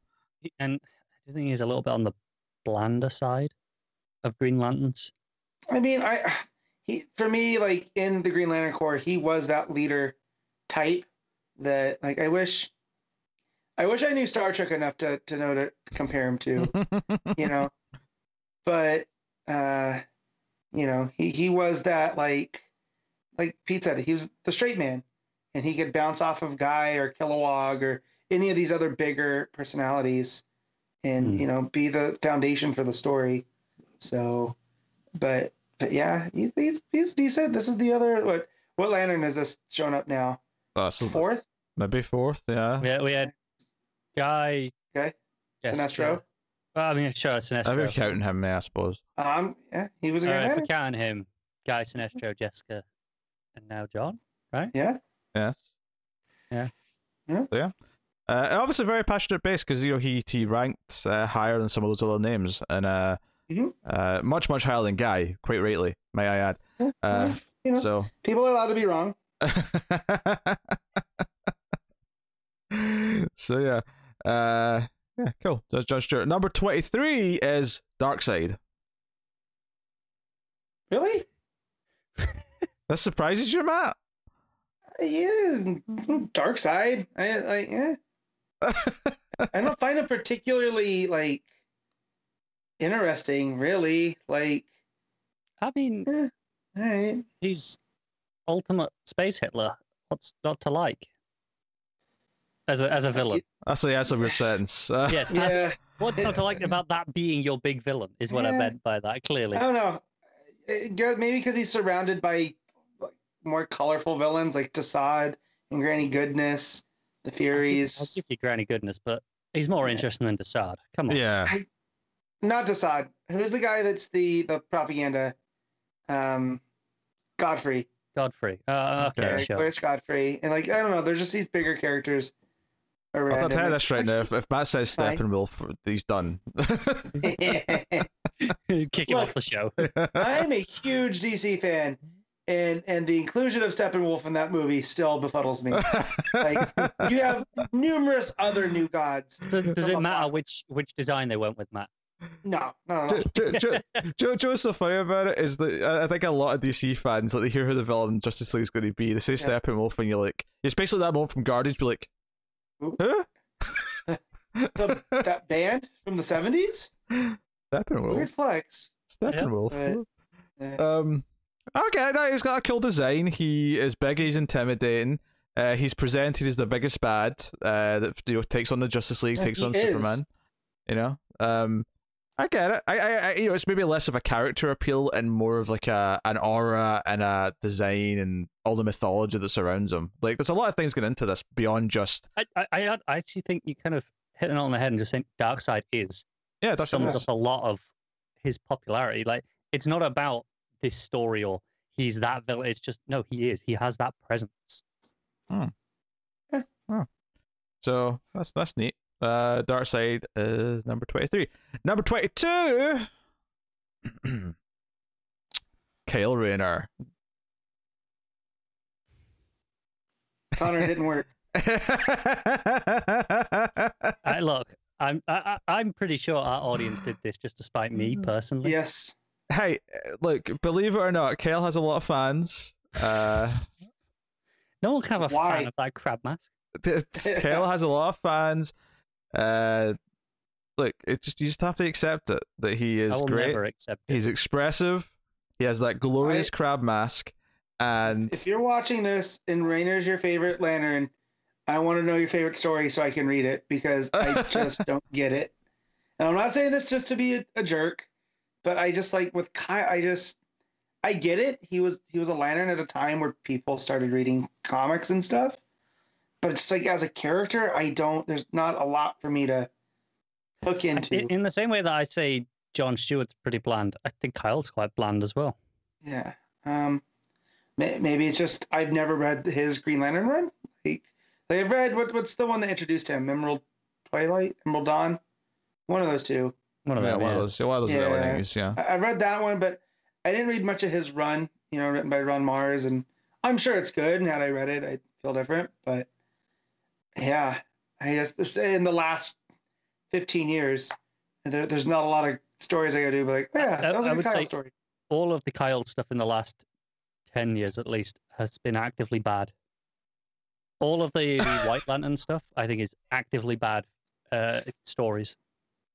There was certain stuff in New Guardians I didn't mind. High praise. It wasn't my favorite stuff of the Lanterns at that time, but at that time there was 4 Lantern books out.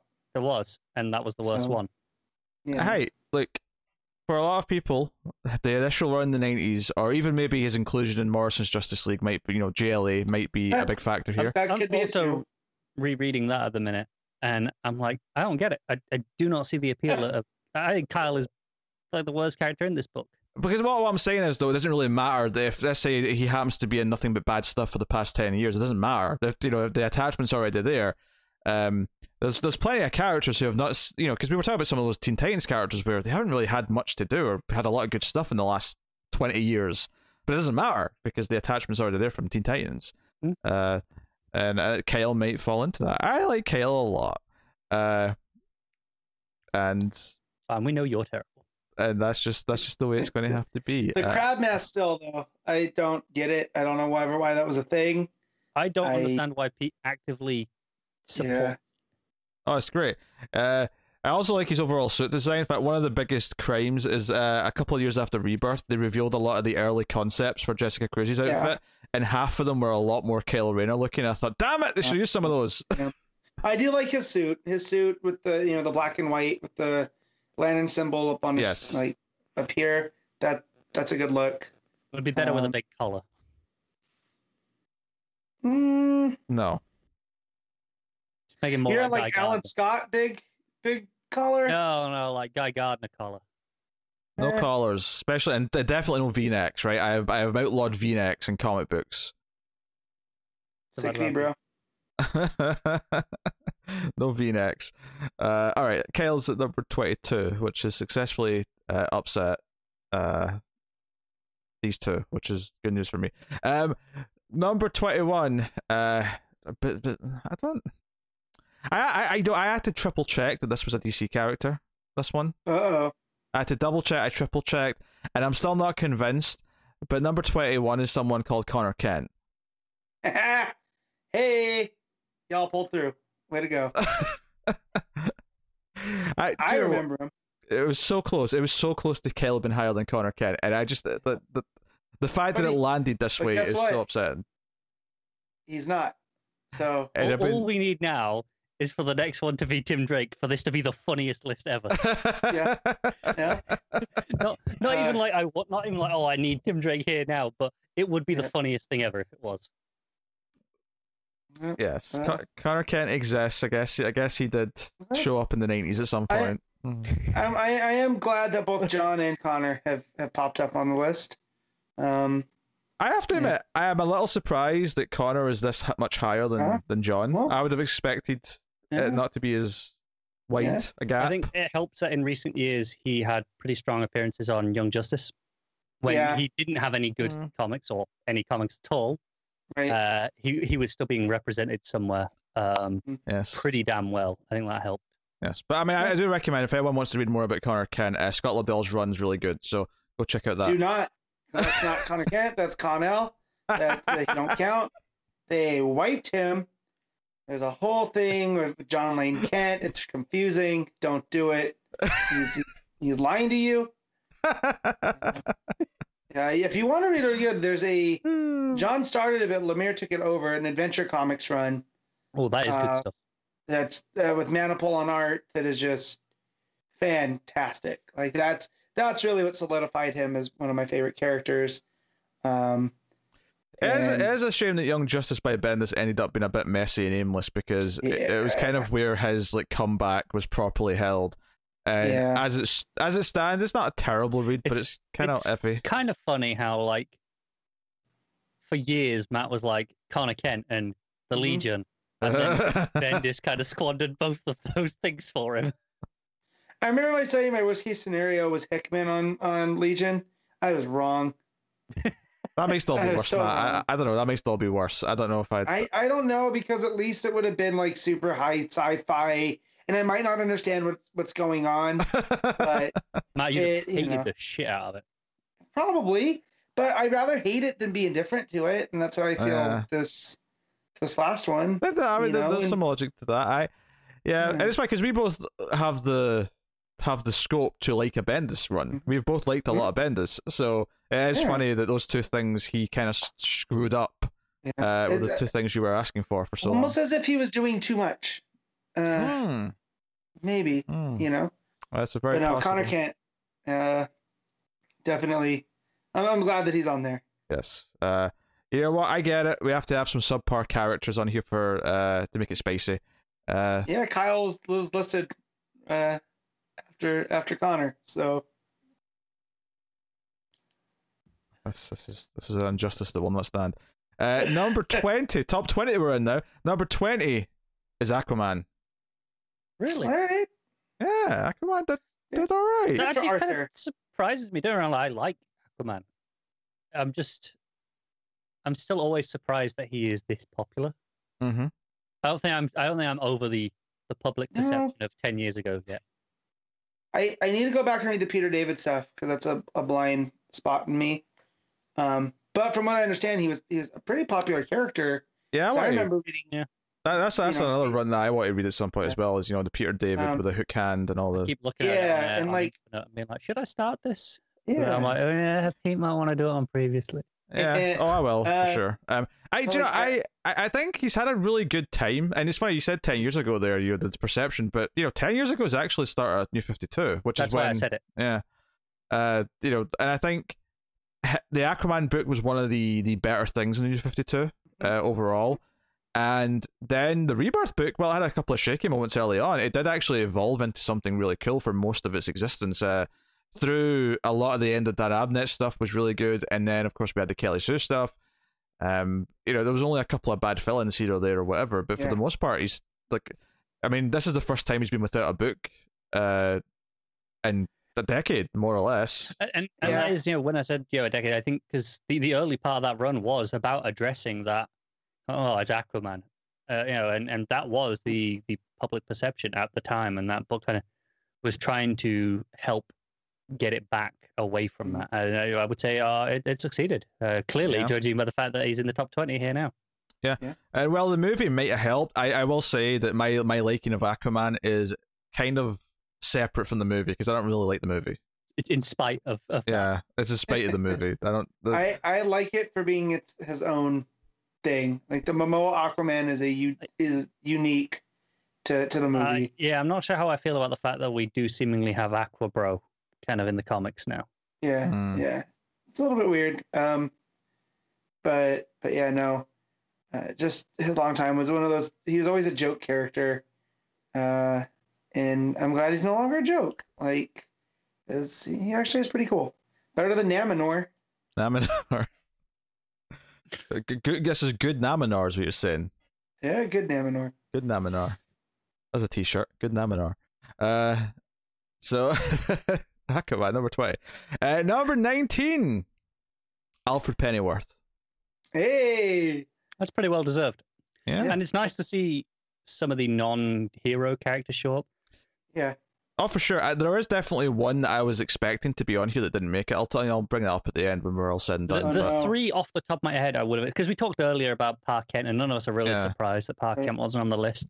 The three I would have expected, and I think maybe one of these, worryingly, is one that's not on the list, would have been Alfred, Gordon, and Lois.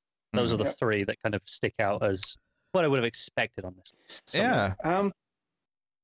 And I feel like a lot of this now is like a lot of people didn't appreciate Alfred until they didn't have him anymore, and now he's gone, and there's no one to be sassy to Batman. Like Babs can try. I mean, I think we all appreciated Alfred. I think we've always been very pro Alfred on this show. And throughout my whole life, I've always enjoyed Alfred's inclusion in Batman. And I always like sassy Alfred as well. Sassy Alfred, surrogate father Alfred. I mean, honestly, like one of the best things that happened when Batman, quote unquote, died during R.I.P. and everything that came after. Well, it wasn't R.I.P. It was more Final Crisis. But there was the moment where I always remember, and I think it was just an issue of Batman after that happened. But Superman hands Alfred like the bat suit, and Alfred just says he sort of breaks down, says, "Forgive me, I've just lost my son," and similarly everything with Alfred's death and the letters afterwards and characters acknowledging it is hit hard. Alfred's such a core part of the emotional side of the Batman mythos that it always hits. I mean, we even got it in this week's Nightwing where Dick calls, Batman his dad and then Alfred his other dad. So and I think that's what there's been a lot of different versions of Alfred, and I don't think any of them are bad. Like, some are better than others, don't get me wrong. Yeah. But I don't think I've ever seen a bad version of Alfred where I go, oh, no, I don't like that. Yeah, shockingly, even Zack Snyder, he screwed up everything else. Even like Alfred. it wasn't that much of a love show. I'm quite a fan. I have a soft spot for it, but the Beware the Bat show. Okay. It was like the 3D animation. It was a bit rough looking because of they were kind of trying something different. That had like kind of ex-military Alfred. Yeah. But still really good. The one Alfred, and it's out of continuity, but it's the from the Earth, the John's Earth one Batman, where we get very different. We get introduced to him, and he's meant to be like a head of security for the Waynes, but he sees this little boy, mourning the death of his parents, and he looks at him and he goes, "Who are you?" And Alfred gets down on his level, and goes, "I'm your butler. I'm here to take care of you." And like that right there, that one hit. That's to me the soul of Alfred. Actually, Joe, even that version where on a surface level is like, it's a very different Alfred. It still hits the point. Yeah. I guess technically the only one that I know I don't like is the TV show one from Pennyworth, but it's also obviously a very different time in the character's life and all the rest of it. I'm not even sure I would say I dislike it. I haven't seen enough of it to form a real opinion. I'm sure I dislike it. So, number 18 is Zatanna. Yeah. Happy to see this high, actually. Yeah. She's one of those ones I do, like, we talk about a quiet fan base, and I really can't find anybody that dislikes Zatanna. So not surprised. Yeah. I mean, I wouldn't have her as high as this, but obviously I don't dislike her. Zatanna's... I think she's in my top 15. I do wonder if like the Paul Dini stuff and some of the other things like that have really catapulted her above maybe where she'd otherwise be. That's probably true, but I mean, that run was 25 odd issues, I think. Having a good solid run for that long tends to help, with your enduring popularity. Oh, for sure. She's been around ever really since. Like, she's always popping up from the New 52 onward, right? Like, I think obviously I don't tend to get a lot of her stuff because she tends to be tied to Justice League Dark and the magic side of things, given who she is. But I do like her whenever she does pop into other things or wherever she's used in big sort of more larger stories. I always like when she's the go-to for Superman or Batman when they need magic assistance. Batman, we had that stuff. I think it was in Detective Comics, Tynan stuff that was in there. Yeah. Superman, going back, even the Atlas story by Robinson. That had we need help. We need magical help. Let's go to Zatanna. It's kind of just been a thing for a long time. I always enjoy that. Yeah. Number 17 is Jimmy Olsen. Oh no. What? You talk about one that got left off, and now that's one that I expected, and it's there now. So now I'm worried about the other two. That's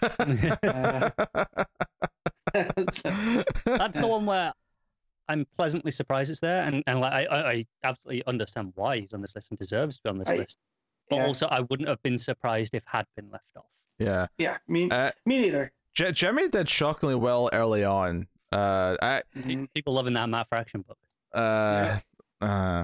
I guess taste being what it is, but hey, it's hard not to enjoy what Jimmy brings to comics. Now, admittedly, would I have him like on my list? Probably not. I do love Jimmy. I do. He's an important part of Superman supporting cast, but he kind of falls into the same way that I wouldn't probably put Perry White on my top 50. I love Perry White, but you know, Jimmy's kind of in that same league. I mean, in the support characters in Superman, I mean, yeah, but that Fraction one really sticks out for me.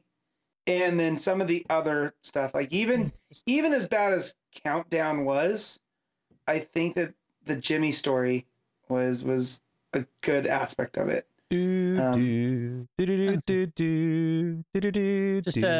Just a heads up, if anyone is interested in that Jimmy story, Steve Lieber is selling copies on his Etsy, and he signs them and throws in a sketch for free as well. You just have to, they're retail price. So, yep. Well, interesting. I know what I'm doing after this. Is this as long as it's not NFTs? Yes. That's all.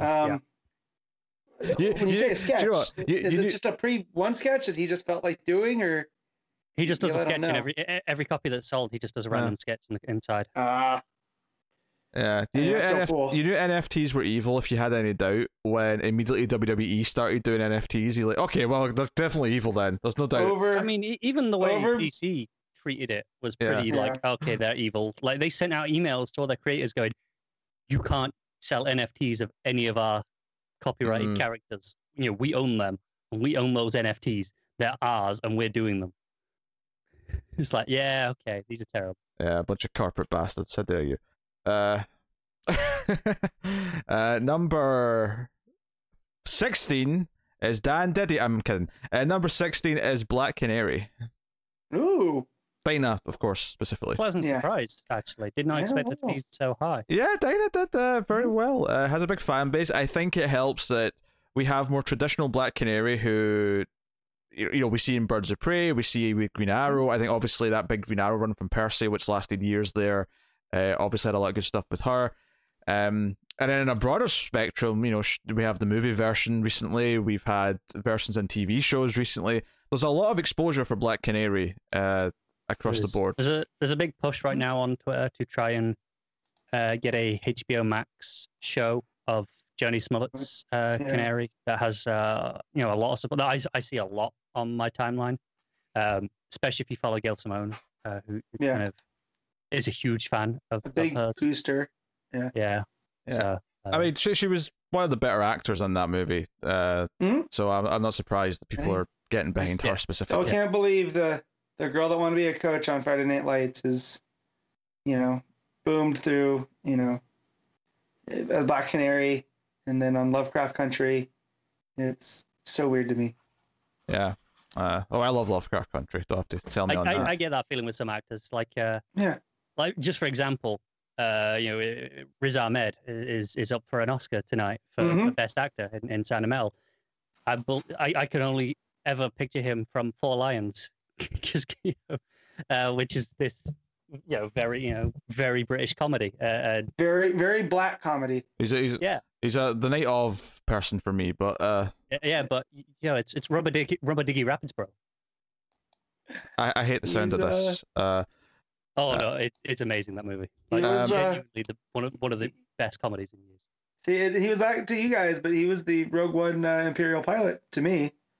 So, Don't bring Star Wars right into this, Matt. Don't do it. I'm just telling you. That's the first time I've ever heard about him. Dinah's great. In fact, even just something recently, like her becoming the Green Canary and Deceased was like a great that's cool. Sort of take on that character to do something different with her. And I think a lot of us who have been wanting a Green Arrow book back, I've been saying that I don't want just Green Arrow #1. I want Green Arrow and Black Canary #1. Like, let her co-bill it, be a co-lead. It's coming in a post-Checkmate world. Very possibly, yeah. And seeing her in Justice League right now and having her be one of those voices on that team, because Black Canary, when you talk about the female heroes of DC, Black Canary is actually quite high on that hierarchy. After your first couple of obvious ones, Black Canary is one of the oldest characters. She's one of the sort of the smartest, very high in tenure. Legacy. Yeah, she is a founding member of the Justice League. So in certain continuities. she belongs to have that kind of stature, I suppose. Yeah, she's great on the Justice League Wade's JLA Year One. She has a lot of attitude. She has a good sense of humor. Her power is malleable. Sometimes powers can be too specific, and obviously you think, well, she screams at people. How is that malleable? Well, it is though, because she can use it as a force to break things. She can use it as a thing to break someone's fall. She can blow things from, like... And we've had periods where she's been without those powers, and she's still a great character. Oh, she's still great, like in that 90s sort of period where she didn't have the powers. I prefer her with the power, because I do think it's a really cool... But it's not overpowered either. It doesn't feel like, oh, she can like suddenly do everything because she has that power. Like, it's usable in a very smart way. It's the same thing. It's a very similar power, actually, but... It's the same thing I love about how on Agents of S.H.I.E.L.D. they use Quake's powers, where it would be like, put into the fights and it'd be used as a sort of like tool in the middle of regular fighting skills. I think that the fact that she did go so long without her powers and endured quite successfully kind of shows that she is a good character beyond just she has a cool power. Yeah, for sure. For sure. And there's times they try to like tack on things, like when they try to tack on she's in a band and that's her thing in the New 52 and... But as for a standalone story, I did not mind that, but it wasn't Dinah. It was the only misstep for her on a large scale that I can think of in the last like decade or so. Was that? I remember the art was very good. The story was kind of like, I think the first arc was solid, and it was like she's in a band because she wants to be. That's cool. And then it had that direction. It was just a weird direction. It was one of those things we're just doing something different because we wanted to like completely change things, and it just felt weird to me. However, did you see that image of Dick Grayson going around from an upcoming issue of Nightwing? He's wearing a Black Canary band shirt. I did not. So, I did not. But and I'm pretty sure that comes from, Tom Taylor's love of that character. Dick would be the sort of character who goes and supports his friend's band. Yes. Of course. Because he's a good person. Yes. More on that later. Yes. And he's a better character than Tim Drake, who's number 15. Yes! There we go. Better than Kyle Rayner. I'll take it. And it's a couple steps from his best friend, Connor Kent. So, they're... it's good that the best Robin is here. Yes. He's up this high. Yeah. All right. Let's keep the delusional takes to ourselves. All right, that's not. He is. He is defined as Robin more than anybody outside of Damian. He is arguably the true successor to Batman, or should be. Like, Dick did it because he felt obligated to, but he never wanted to be Batman. He's his own man too much. Tim is the detective. I mean, hell, Raz even gave him that title after Batman's death. He passed on to Tim, not anyone else. Tim, you're the detective. And that Red Robin book. Yeah. That stupid costume. I still hate that costume. However, that book was a lot of fun. Better than his Drake costume. True. That's not saying much, though. No, the Drake costume is great because it's solidifying his future as a delivery driver for... what's the delivery? What did that color scheme? UPS. UPS. What can we do for you? Yeah, he's got the UPS version of his Robin suit. Terrible. But no, he's, I just love him that he is defined as Robin and he's really made it his own, whereas... He's so unique because he sought out Batman. I mean, like, no, you need a Robin because this is, what you need right now. He didn't do it for him. He's in the same way that up until not that long ago, Flash was not defined by tragedy. Neither was Tim Drake. He did it because he thought it was the right thing to do. Well, Identity Crisis sorted that out. Brad Meltzer said, "Oh, really?" yeah.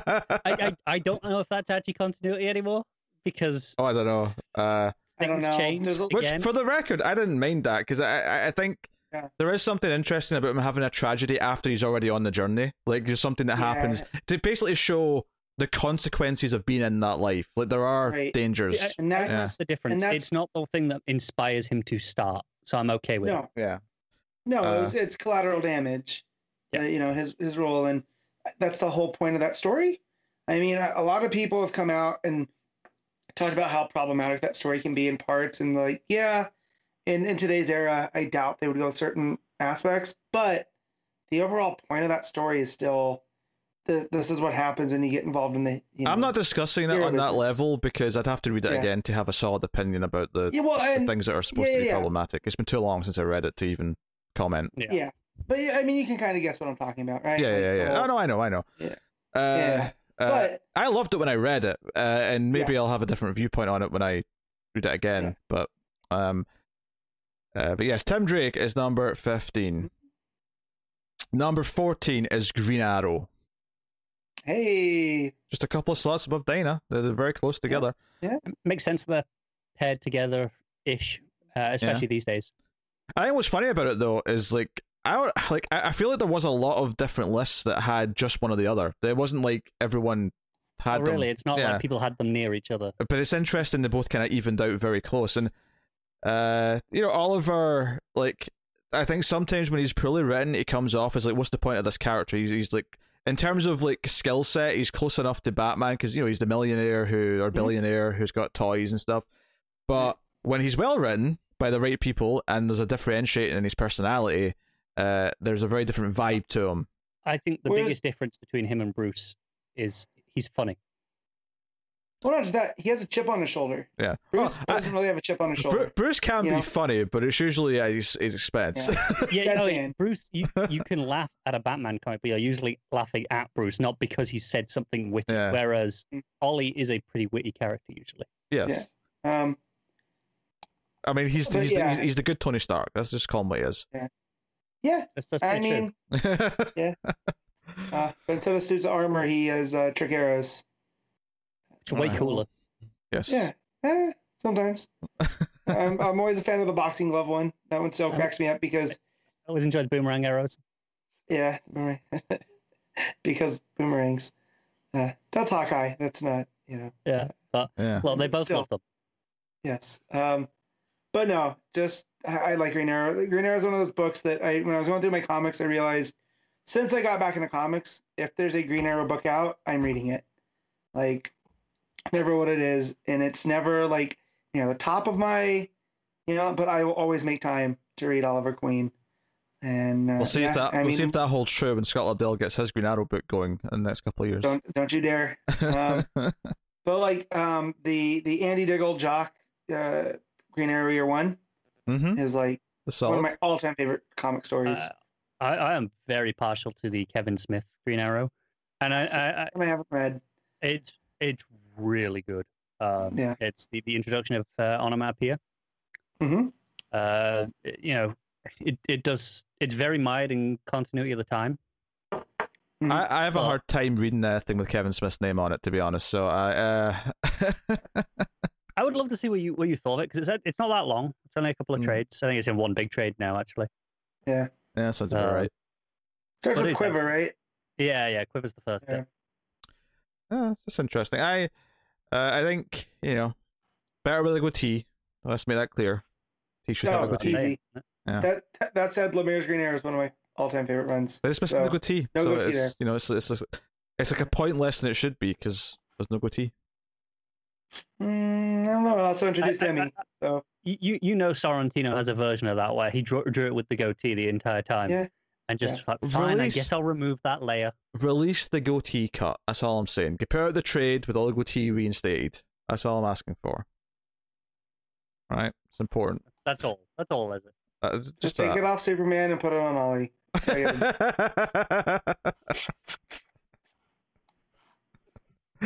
Oh dear. Number 13, and maybe this is what a place for this character to land, but number 13 is the Joker. Yeah. I'm slightly surprised it didn't crack the top 10. I'm happy it did not.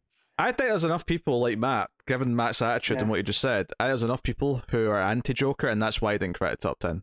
I'm not saying I'm disappointed he didn't make the top 10. I'm kind of indifferent. I'm surprised. I'm not anti-Joker. I am Joker fatigued. Sure. I think a lot of people are fatigued. I think Joker is a fantastic character. Does he get overused? Yes, he does get overused. There's no denying that. And enough people are sick of him that I think that's why. But clearly enough people still love him that he's still ranked very highly above a lot of characters. It's a bit of a self-fulfilling prophecy in that all the creators love Joker, because everyone, as a rule, generally speaking, loves Joker. So they've all got a Joker story they want to tell. Yep. And they all tell it. So now it's like there's too many Joker stories. Mm-hmm. Yeah, there's some logic behind that. But I love a good chaotic Joker who will murder anyone at any time, who we don't know his identity. So there's not that you can't vary any of those things, but typically that's my favorite kind of Joker. Yeah, I mean there are parts of 3 Joker where that really shone through. Yep. And showed the differences between them, and I thought that was smart. But yeah, I do like there can be, each writer can have, basically have a different version of Joker, and it all makes sense still, just because of the type of character he is. So it's not one of those ones where I always felt like if you write Poison Ivy differently and it feels off, it's kind of like, what's this? But with Joker, you get a little bit more leeway. With Joker, you can actually accept that he's at a different mood that day, and that's just what he's acting like. Yeah. Within reason, but for sure.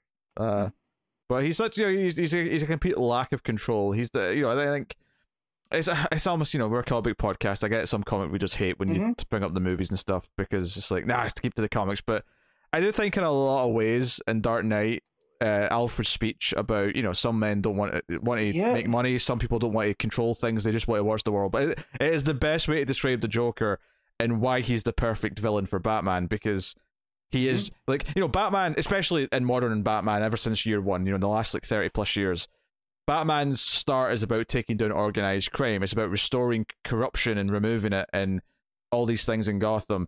So the idea that a villain then takes him on who isn't out for gain, isn't trying to control anything, isn't doing any of these things, is a fascinating, parallel between them. So there's no reason to rhyme.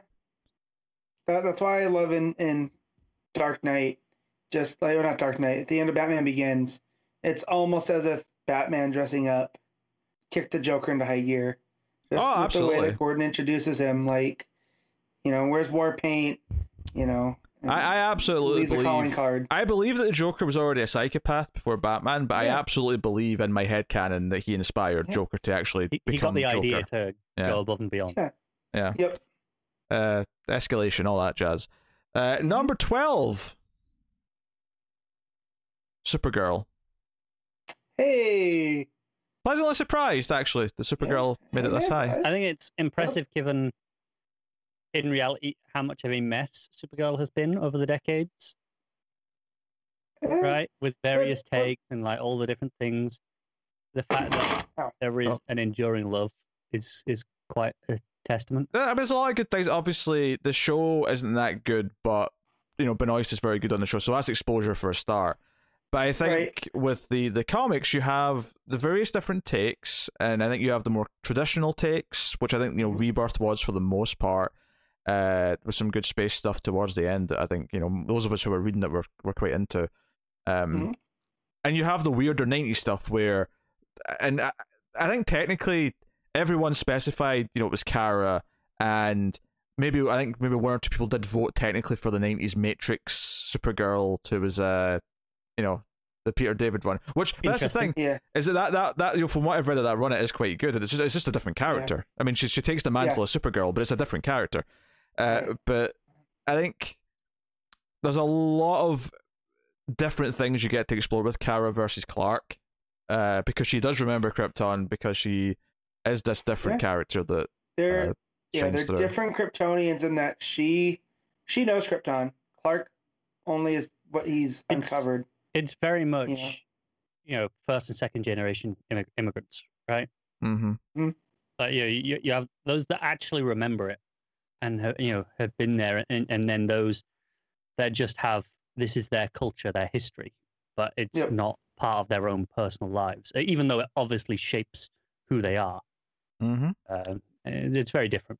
Yeah, the space stuff from Rebirth was really good, and I think I have to shout out, I mean, not to just give Tom Taylor more praise, but that one little short he did in that anthology book, which was otherwise not that good, but that one Supergirl story about the post-apocalyptic world where she's protecting the kid, that story was phenomenal. I love that story, but I wouldn't be like, that would be a reason why Supergirl's this good. I would never... I'm not saying it's a reason I'm not saying it's a reason why she's this good. I'm saying that that is just another thing in the list of good examples of stories that build attachment to the character. I always go to the Sterling Gates run from pre-Flashpoint. It starts off really rough with Loeb and Kelly, but once Gates takes over and you start getting into the world of New Krypton stuff, it's because it wasn't a run until halfway. It wasn't until Gates took over that it became a run. Before that, it was just a book where rotating writers were doing arcs. And it was just like people telling Supergirl stories, and and they're not all good, and they're kind of weird. They were trying to make her edgy. She was kind of like had a bit of an attitude that was a bit weird.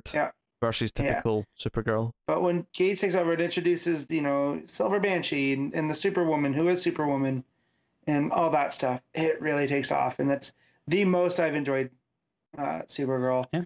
And then from different aspects too. I mean, that's another one that if there's a Supergirl book, I'm probably picking it up from the shop. So we got a Prestige, 8-issue Tom King book coming up. So I think that's drawn by we had Being Super a few years ago as well. Oh, it was also fantastic. Yeah. Like maybe I think Minnie's are where she lives in the future. Not that she can't carry an ongoing, but more just these are the high profile stories are going to be coming from these minis. I mean, Being Super, I think put me and Pete on to Tamaki. Yeah. Right. Sure. Yeah, me as well. So. Yeah. Again, it's just an example where, as much as it's been kind of an up and down ride, there's all these great examples you can sort of pick out of like arcs here or there, or minis here or there, or even just a short story in an anthology book. That kind of like, oh wait, there's actually like 6 things to recommend for Supergirl over the last like 15 years. I wouldn't have expected it's that many, but it kind of is. So, hey, here's hoping for more, and we're getting one soon. So, number 11. I am genuinely surprised at this. Number 11 is Martian Manhunter. Wow. Really? Martian Manhunter, number 11. Beat all the characters we've already talked about. Are you sure it's Martian Manhunter, not someone else in disguise? Sure it's not Martha Kent. John Jones, somehow, obviously I expected him to appear, but he started getting points left and right, and I was like, oh, people love Martian Manhunter. This is surprising, I agree. Like, not that he's a bad character. He's a great guy. I mean, I actually think he's underappreciated, funnily. I mean, maybe he's not given this result, but Martian Manhunter, like, the fact that he was left off the movie, Justice League, other than the Snyder Cut, obviously, but like the fact that he doesn't get brought up as much, he wasn't in the New 52 Justice League, it felt like for a long time he was left behind. Do you know what is bizarre? My all-time favorite Martian Manhunter content is not any sort of official story. It's not in any movie, TV show, or DC published comic. It's in JL8, which is if you're not familiar, is a webcomic. Which features the Justice League as 8-year-olds. Gotcha. And it's amazing. Like, it's very funny. I definitely recommend checking it out. I'm sure it's free online for most of it. Yeah. That's Yale Stewart? Yeah, I think so. Yeah. But it's, the Martian Manhunter in that is borderline one note with his love of Chocos / Oreos, but the way it's used is just is so he 8 years old good. As well? Yeah. Okay, so he's not like the teacher character. No. Gotcha. I think Martian Manhunter, in a lot of ways, he always came across to me as the one who held the Justice League together. It's all the first versions I ever saw of him. Between the animated show, between what comics I'd read, he was kind of this linchpin that not that he was the leader, but that he's the unsung hero. Yeah. So I kind of dig that he kind of ranked a lot higher here than I was expecting, because I typically think of him as being underappreciated. So clearly he's enough, a sort of character where if he hadn't shown up on this 50 at all, I don't think I would have been surprised. Yeah, I'm pleasantly surprised. Would I have him this high in my personal list? No, I probably wouldn't. But I'm kind of happy for him though. Like I'm happy that me too. People like him enough. He's not one of my favorites. I like when Pete earlier was talking about characters who do well on teams, like, and you just like their presence for how they interact. And to be fair, I think Martian Manhunter fits that for me as well. But but that's okay. He can be a great team character forever and still rank extremely highly. There's nothing wrong with that. So there you go. So it's time for the top 10. So There we go. brace yourselves for the upsets, for the shocks. Wait, Matt. Yes or What's no? up? Is Dick Grayson above Bruce Wayne? For everyone else's hopes, I hope so. You know, for everyone else's sake, I should say.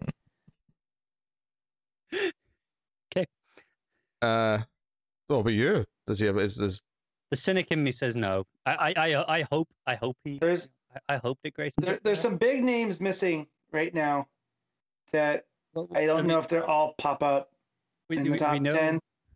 We're missing either Lois or Gordon, it seems. Yep. But we've got still, Dick, Wally, Clark, Bruce. Barry. Yeah, we haven't had Barry yet. We barely had any. I mean, we've had Reverse Flash. We haven't had Wonder Woman yet. No Wonder Woman. No Barbara Ann. Philippines. I'm just going to break it to you, Matt. Cheetah got a surprisingly low number of points. Yeah. How many of those? Because y'all haven't read issue 8. It was like a spattering. Wonder Woman villains did not do well in this one. I'm really not surprised because that's always one thing that we say. Cheetah is great though. I mean, I had Cheetah on my top 50, but I'm fully gonna blame Kristen Wiig. You're gonna hold her personally responsible for undoing all the good work. She had nothing to do with the writing. Yeah. Yeah, I would have blamed Patty more than Kristen Wiig, but Yeah, but that's not as fun to say. It's not as It's just because her name's Wig. You'll have to have a vendetta against someone named Wig. Yeah. Sure. I feel like that's like this weird Britishness coming through, like just old timey British coming through against the Whig Party. That Pete's just there, subconsciously kind of. He didn't even know why, but it's just there. All right, here we go. Top 10. Number 10. Barry Allen. There he is. Yeah. Yep. I don't think I'd have him above anyone else that is still to come, for sure. If anything, I'd say he's probably still a bit too high. Sure, yeah. I mean, he's not even my favorite Flash. It's like my third favorite Flash. No, not even. I could, but you got Wally, you got Jay, you got Bart, and then maybe I've accepted I'm not getting Jesse Jay. Quick. Yeah, so. Yeah, I'll give you some placements for beyond 50 after this to give you some ease your pain, but I mean it's easy because Barry's of the last 15 years he is the primary Flash. Yeah, and he has had the show. Final Crisis. He's had the show. A terrible version from the movie that's not Barry. Which started shooting, by the way, this past week. Allegedly. Yeah. So. Yeah, I mean, I went the longest time of my comic fandom without reading Barry. Outside of him popping up in Wally's stories. And now it's pretty much all you can read. As this idea. Yeah, it was this idea of Barry Allen as the paragon of virtue of what it meant to be the Flash. And then we get that, and it's like, oh, Barry's fine, and there's nothing wrong with him. He didn't live up to Wally's ideal, is what you're saying. I mean, I like Barry, but he was maybe better off dead as an inspiration for Wally than he is an actual living character. Yeah. I like him. I like Barry just fine. He's more middle tier for me than some of the other characters that could be higher, but yeah. I mean, we get more Iris with Barry than we did with Wally. So that's good. I like Iris as a character. At least this means, presumably, barring a huge upset, at least he's not above Wally. Yeah? Or is he? Yeah. Number 9. Hal Jordan. Yeah, okay. Yeah. Again, none of our favorite Lantern. But yeah, it's solid, but it's funny that there is kind of these safe choices that end up kind of rising to the top where I think a lot of them end up here just through mid-tier popularity. Like everyone kind of like, I like them well enough, and everyone sticks them on their list, and they end up just fairly high by sheer overwhelming, just just just sheer appearance level of just they're there. Yeah, I mean, if everyone likes Hal well enough, even if they put another Lantern at like their number one or whatever, ultimately everyone having him in a middling spot will eventually mean that he just gets up higher. He's similar to Barry in that same way, whereas you went a long time without him, and then he's kind of all the stories, despite the fact there's other Lanterns and opportunities for other books, but people still, I guess, come back to Hal. I think there's a bit of a more interesting past versions than Barry, in the sense that you got like the Spectre stuff, for example. Yeah. So you got some other stuff going there. Yeah. All right, number 8. Kind of a pleasant surprise, this one, honestly. Mm-hmm. Number 8 is Barbara Gordon. Hey, there we go. That is a very good turnout for Barbara Gordon, I think. That is. So she's Oracle, she's Batgirl. I mean, like, she's been a constant since I've been reading comics. So in some form. So yeah, you'll have some people who have her on this list purely for the Oracle gears. I guarantee there are some people who have her on here purely from Batgirl. Either the Gail Simone stuff, or maybe even the Burnside stuff. Or maybe even if you're old enough, it might be because of the 60s TV show, because she was there. Yvonne Craig. Yeah. I mean, that's where I was like, oh, there's a Batgirl? That's when I was a kid, so that was my first introduction. I like the character a lot. I obviously being Jim Gordon's daughter and kind of her connection to him and her kind of starting this career. I love Batgirl Year One because it kind of goes into her like starting this under his roof essentially, and like sneaking out and doing all that kind of stuff. But yeah, her becoming this kind of like backbone of like the entire, not only Bat family but ultimately the superhero community, because she becomes Oracle. Yeah. Oh, Matt, your mic's going.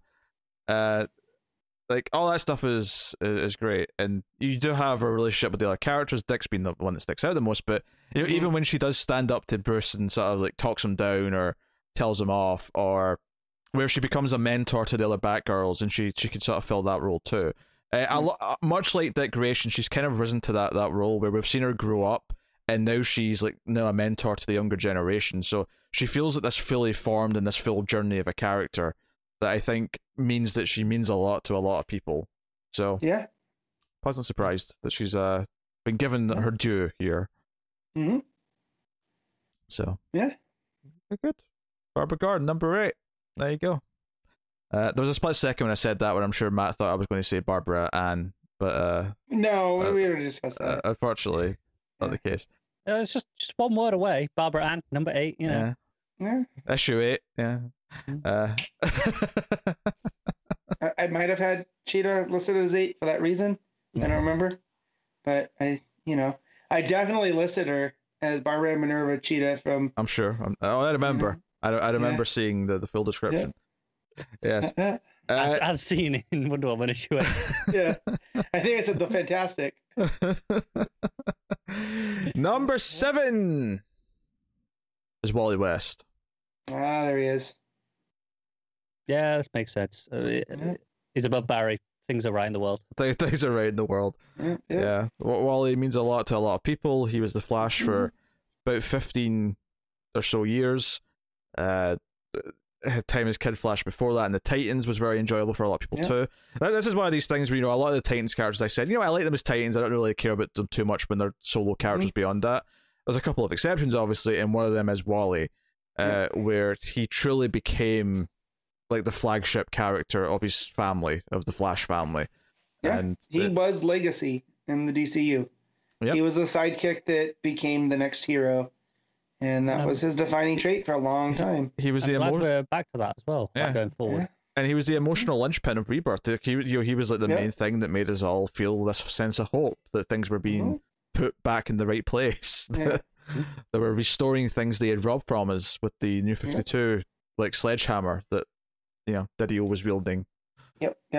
And so specifically, this is Wally West, not Wallace, right? Yeah, of course, yeah.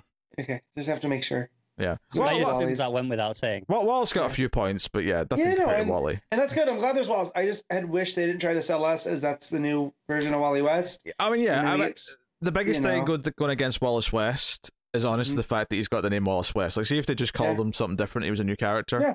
Like, whatever. Yeah. Like, He could still be a West. He could still just be a Yeah, cousin. or something. 100% he could still be a West. I'm trying to think of a name that doesn't start with W, but that's all I can think of right now. it could still be a W. It could still be a Wesley West or a Winston West Yeah. or a Walker West or a Willie West. Willie West. There you go. You're running out of W names soon. Bill, Wonka Bill West. West. It does not have the same ring to it. William West. There you go. Yeah. Yeah. You overlooked the most common. Waller W. West. Waller Yeah. West. That's the ticket.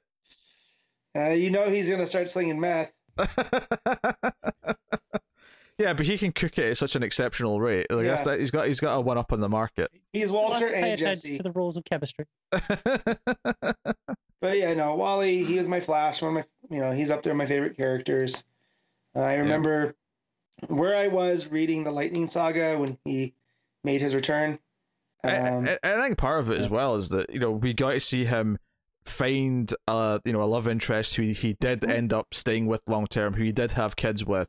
There was a whole journey there, and that's partly why you get so upset when things get taken away. So no, we actually put in the time. We spent the time attaching to this character, and we got the journey that evolved, and the status quo evolved with him in a natural pace, where we all kind of like bought into his life.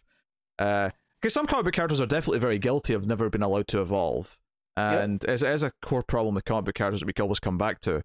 I would specify with American comics specifically. Oh, sure, yeah. Because European and British comics almost exclusively move in real time. Oh, fair enough. But we're talking about superheroes. We're talking about DC. Yeah. I just mean, we say, comics characters are stagnant. I think, we specifically, I think it's American, even superheroes in those other ones, move in real time. Yeah. I will say, by the way, numbers 10 through like 6 were all kind of close and kind of revolving quite a bit. Okay.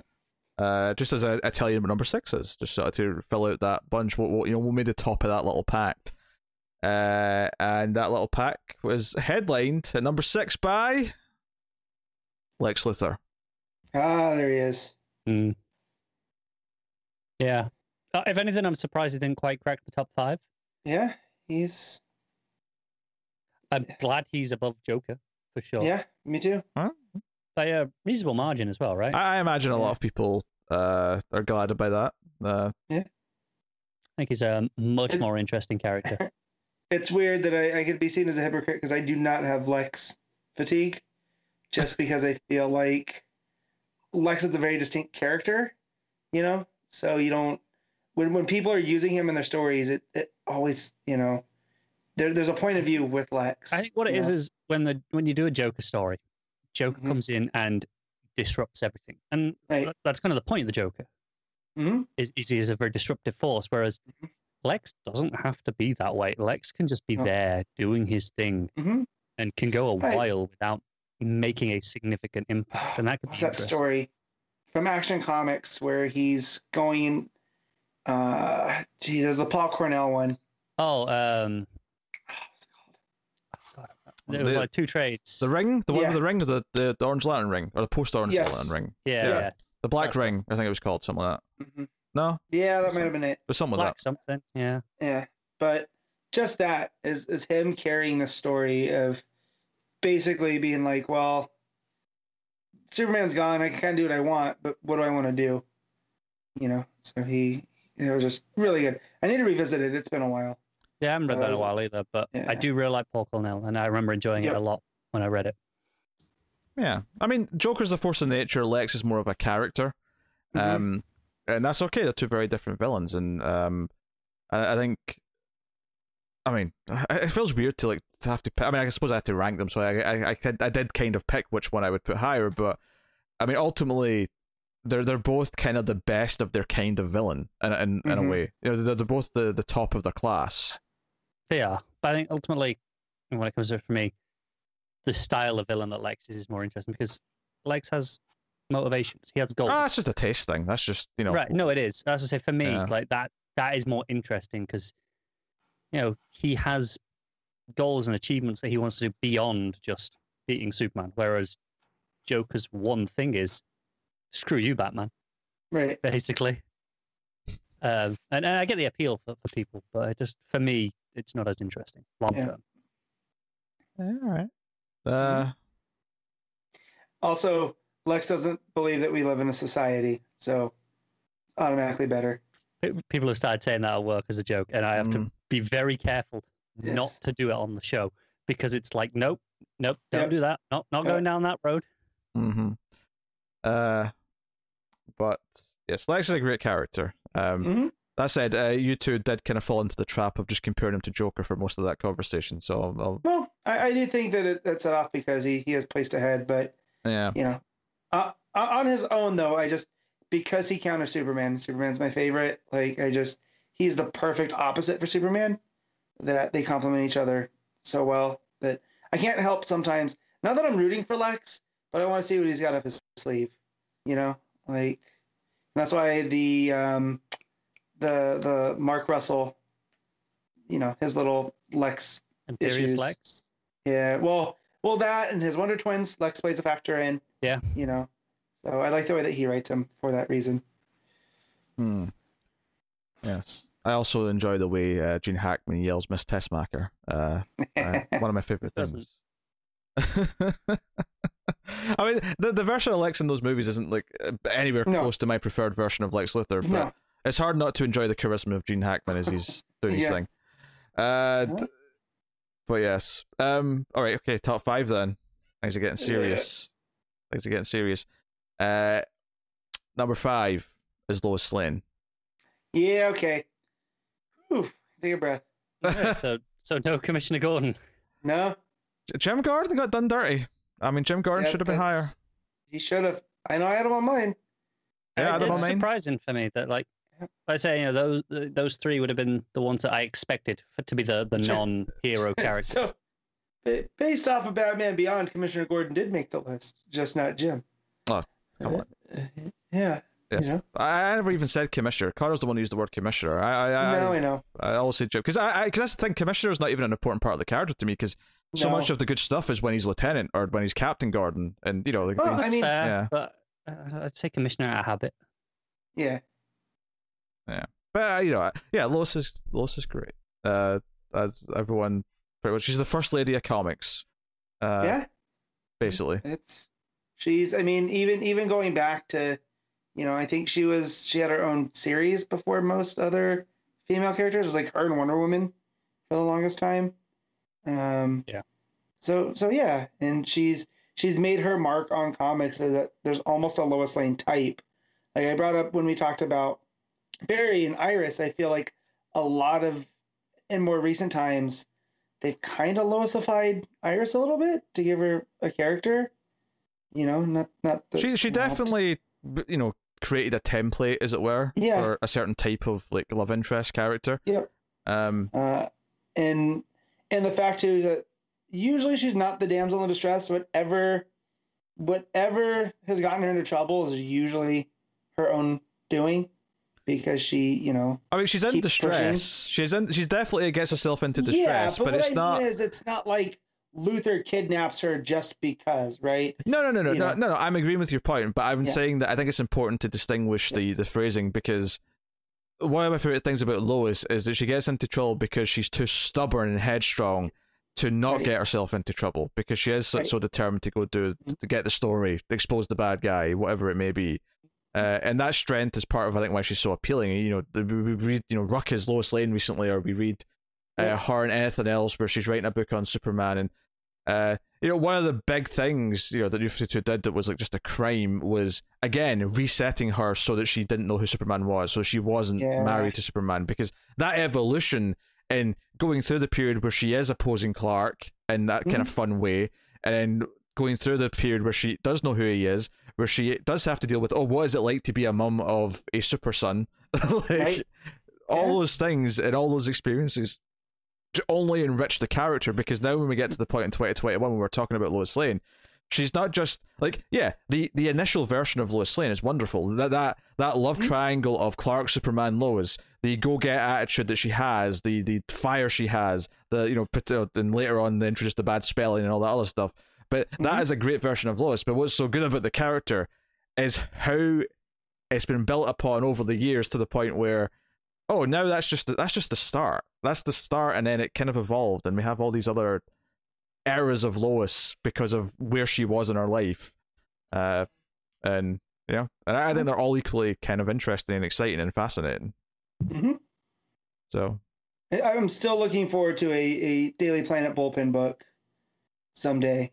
So I think it'll happen at some point. Yeah, that we can. Hey, Lois can be the main character, but just seeing how she interacts with everyone else on the Daily Planet.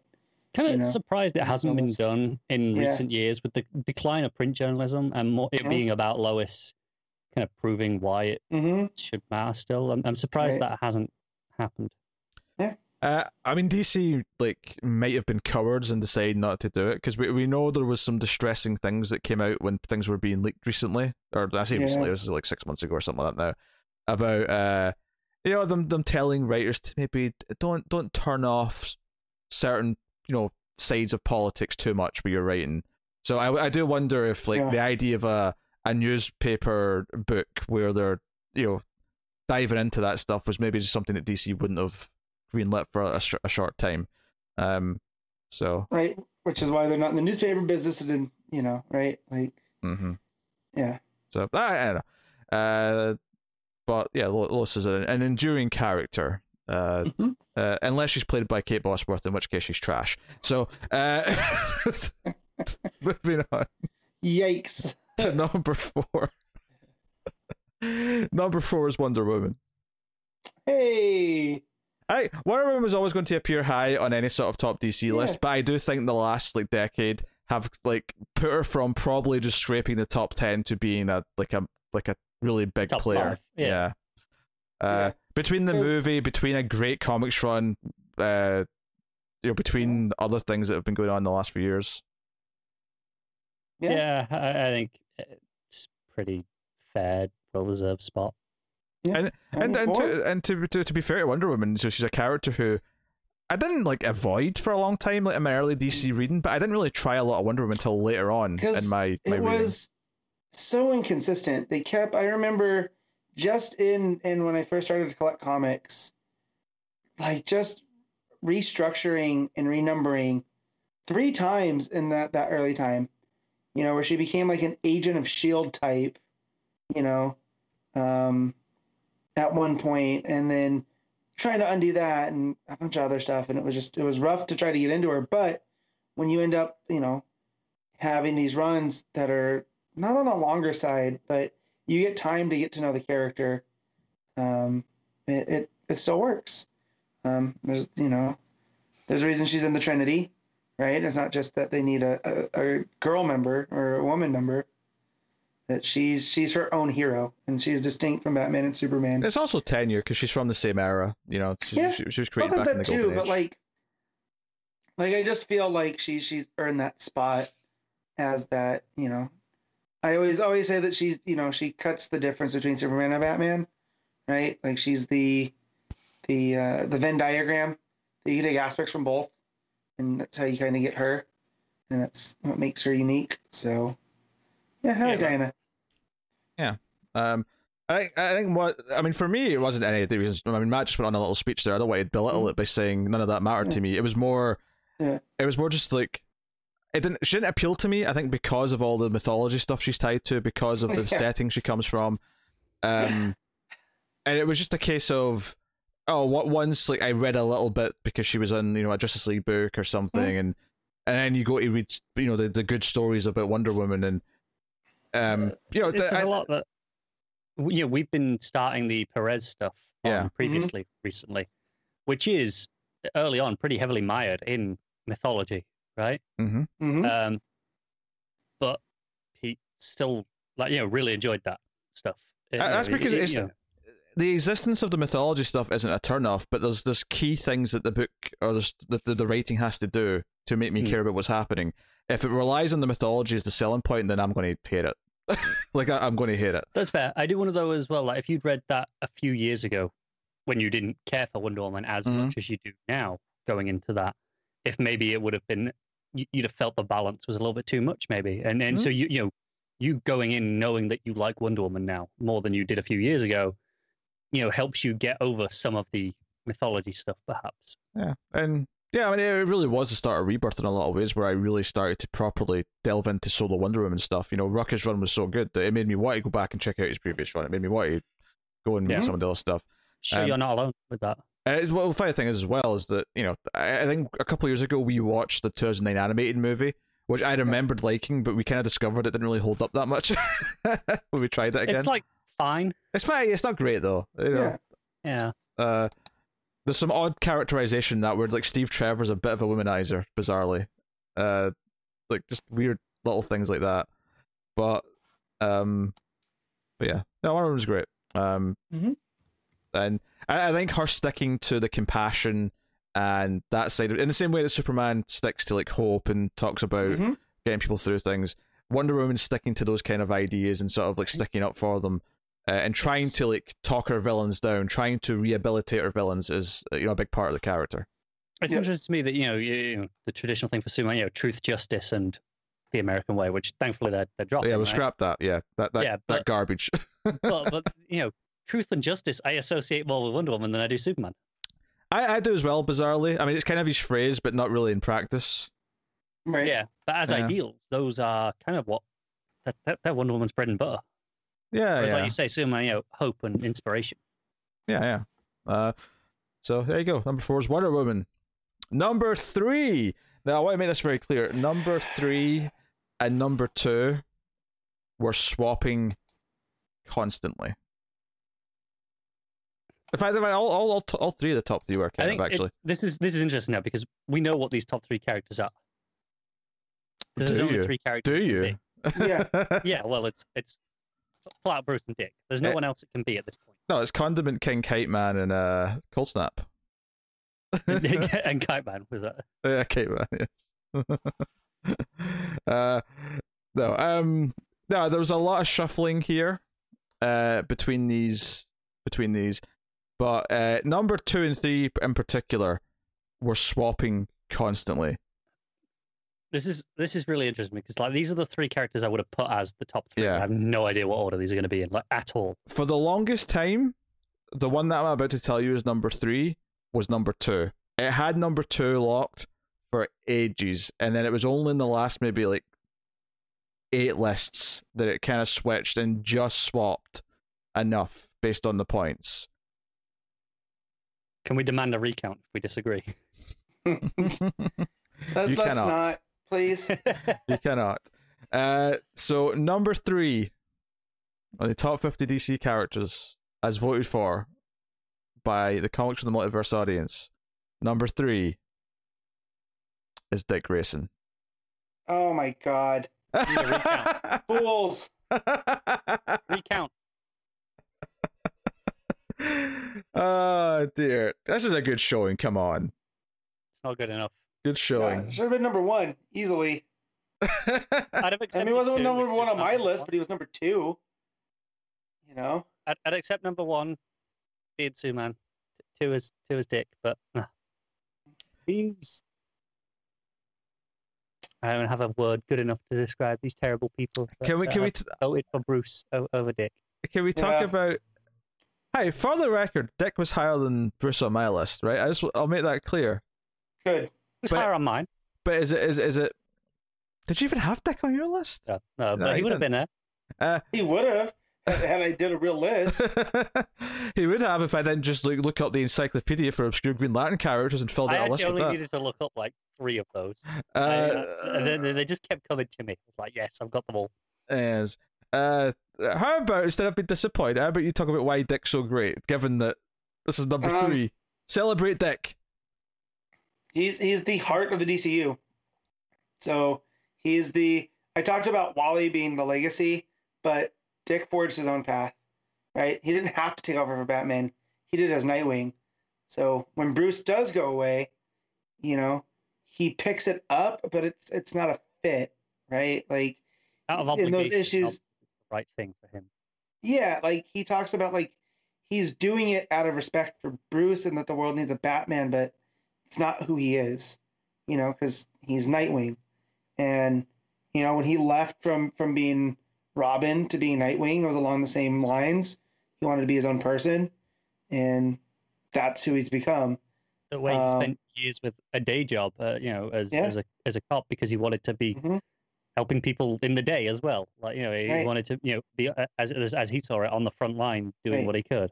And then his spot on the Teen Titans and the Titans has basically created. He's like the Kevin Bacon of the DCU, right? Like, you can name any DC character in time to Dick Grayson at a certain point, just because of where he's been at, and yeah, I feel like saying he's the Kevin Bacon of the DCU. It's like, you're justifying him being 3 and not 2 here. What do you mean? I mean, you just compared him to Kevin Bacon, and like, yeah. Well, just from the. I know, but when you say that sentence, it's like, yeah. Mm-hmm. No, but just the fact that he is central to the DCU in my eyes, and that's why. And when when he was gone and not there was that outcry. It wasn't just us. It seemed to be the general consensus. Like, this is just bad. Yeah, everyone knows it. Yes. Mm-hmm. And to the 1 or 2 people who decide to also put Rick Grayson at the bottom of their list, I admire the fact that you recognize it's not the same character. Yeah. You're self-aware enough to be aware that wasn't Dick Grayson. That wasn't Nightwing. That was someone else. Because it was. The joke is not lost, but how dare you, basically. So, Dick Grayson's number 3. Obviously, I love Dick. This has been well documented. It's been well documented. So, that's that, which leaves us with 2. Leaves with number 2 and number 1. The question now is Matt about to flip out and rage? So here's the funny thing, is that number 1 versus number 2, there is a gulf of points different. Oh, man. There is a gulf. That's either going to be so angry or so happy. There is a gulf. Like, 2 and 3 were swapping so much, but there is a gulf between 1 and 2. And I have theories on this a little bit, but I'll talk about that after I've revealed it. Which way around are they?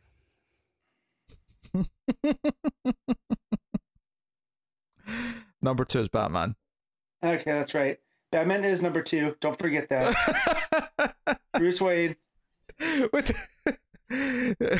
Arguably still too high. But at least it's not even the best Batman in the top 10. You two suck at this. All you do is complaining about where things are. There's no excitement. There's no happiness. Yeah. There's no happiness. Did you not see my fist pump of celebration when Tim Drake was above Kyle Rayner? I was expecting more from Matt than just, quite right. No, I'm happy. I am relieved.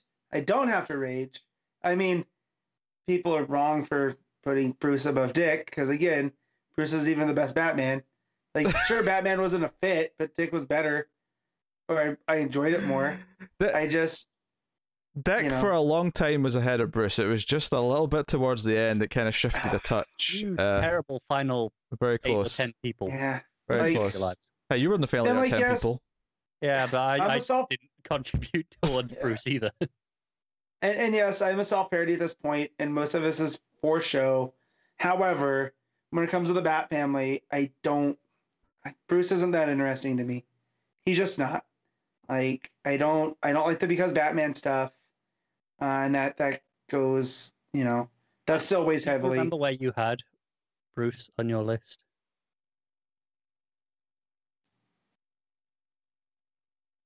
Oscar, no. Wait, me? Yeah, Or are you asking Pete? Oh, I didn't have Bruce on my list. That's just when we left him off. Okay. Yeah. I wasn't giving him points, but flat out. So spiteful. Yeah. Batman's a fantastic character. And there's a reason why he's so popular, even if you think he's overexposed. That's more than that, come on. I think that helps, though. It does, of course it helps. Remember, we talked earlier about how it helped Harley. Like, it helps every character if they look good. Like, that's just part of the package. But there's a reason why Batman, ever since basically the late 80s, has grown in popularity, has survived some terrible movies. It's had some great movies too, of course. But I also think amongst our generation, though, there are a lot of ties back to childhood with the animated series, because I know a lot of people that are really into Batman. That maybe really, it's only because of that. You know? Maybe that animated series hit at the perfect time, because we're at the point now where maybe that was the thing that hit where we are now with like social media, where we are now with fandom. Like, the stuff that's important to the people who are like young adults now is the stuff that's kind of this era of like internet fandom that's going to last forever. So maybe Batman is just lucky that animated series hit in all of our childhoods. Well, and it doesn't hurt that it was also really good. Of course, that does tend to help. Yeah, and that he's always in the pop culture. I mean, sure, Superman had the movie and the serials, right, way back in the day, but Batman had the '66 show. Yeah, he has been in the public consciousness since at least that. So I'm going to just remove. I'm just going to separate what I'm about to say from all of the connections and spite and anything else that's going along with the discussion about Batman at being number 2. Batman is a phenomenal character, regardless of anyone's opinions on him, and there's always going to be a high spot for him on anything like this. He's always going to be celebrated, and there's bad takes on the character, so there's bad takes on anyone, but he's wonderful, and I wouldn't be reading comic books if it wasn't for Batman. So, and we'll just leave it there. We'll leave it a nice positive sentiment, because now you get to talk about number 1. I almost yelled, I would. Number 1. It's obviously Kite Man. Hell yeah. Poor Kite Man. Okay, Superman, of course, is number 1. Right. And I'm going to say that I think he would have won anyway. It wouldn't have been as much of a gulf. I think he would have won anyway. But I'm going to put out the theory as to why the gulf was so large. It's because Matt didn't put Bruce Wayne on his list. No, it's because Talking Superman tweeted out the voting form, and right. So I'm just going to go on an assumption that people who follow Talking Superman on Twitter are diehard Superman fans, and that maybe that's good job. And I also think that's why Jimmy got so high, because at the same time as Superman was ascending, all those Jimmy points came at that first. Count for some of Supergirl as well, especially as in the past few weeks, Talking Superman has been tweeting a lot about Supergirl various runs, so that might have been in the consciousness as people were voting. So I mean, this was all back in April, so I don't know if that... It was still before the voting closed. Right, but so don't get me wrong, I still think Superman would have won. I think he would have won by an okay margin, but something that would have made more sense. The margin that he got early on, because after that sort of surge of I don't know, I got maybe 20 entries after Talking Superman retweeted it. I genuinely think the gulf was created because of that. He is personally responsible for...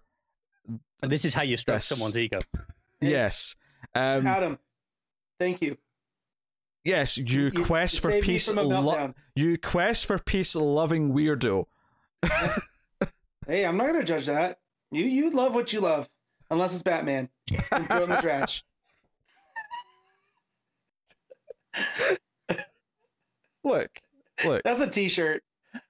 Love what you love, except for Batman. My number 1 was Dick Grayson, but given how Superman outside of our circles is underappreciated, and so many people think Superman's lame, think Superman can't work in a modern setting, all the things you hear about Superman, you can't write Superman anymore, you can't do a proper Superman movie for this reason, that reason.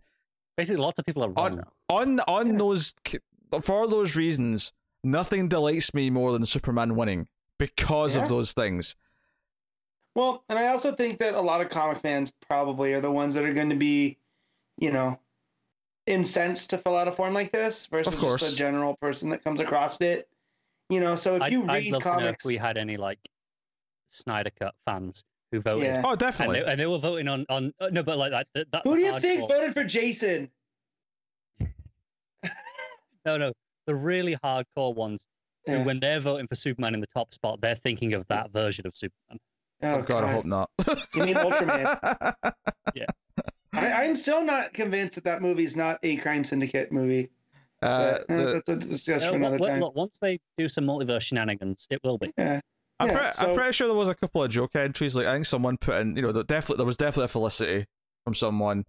There was definitely a Laurel instead of a Black Canary, things like that. Yeah.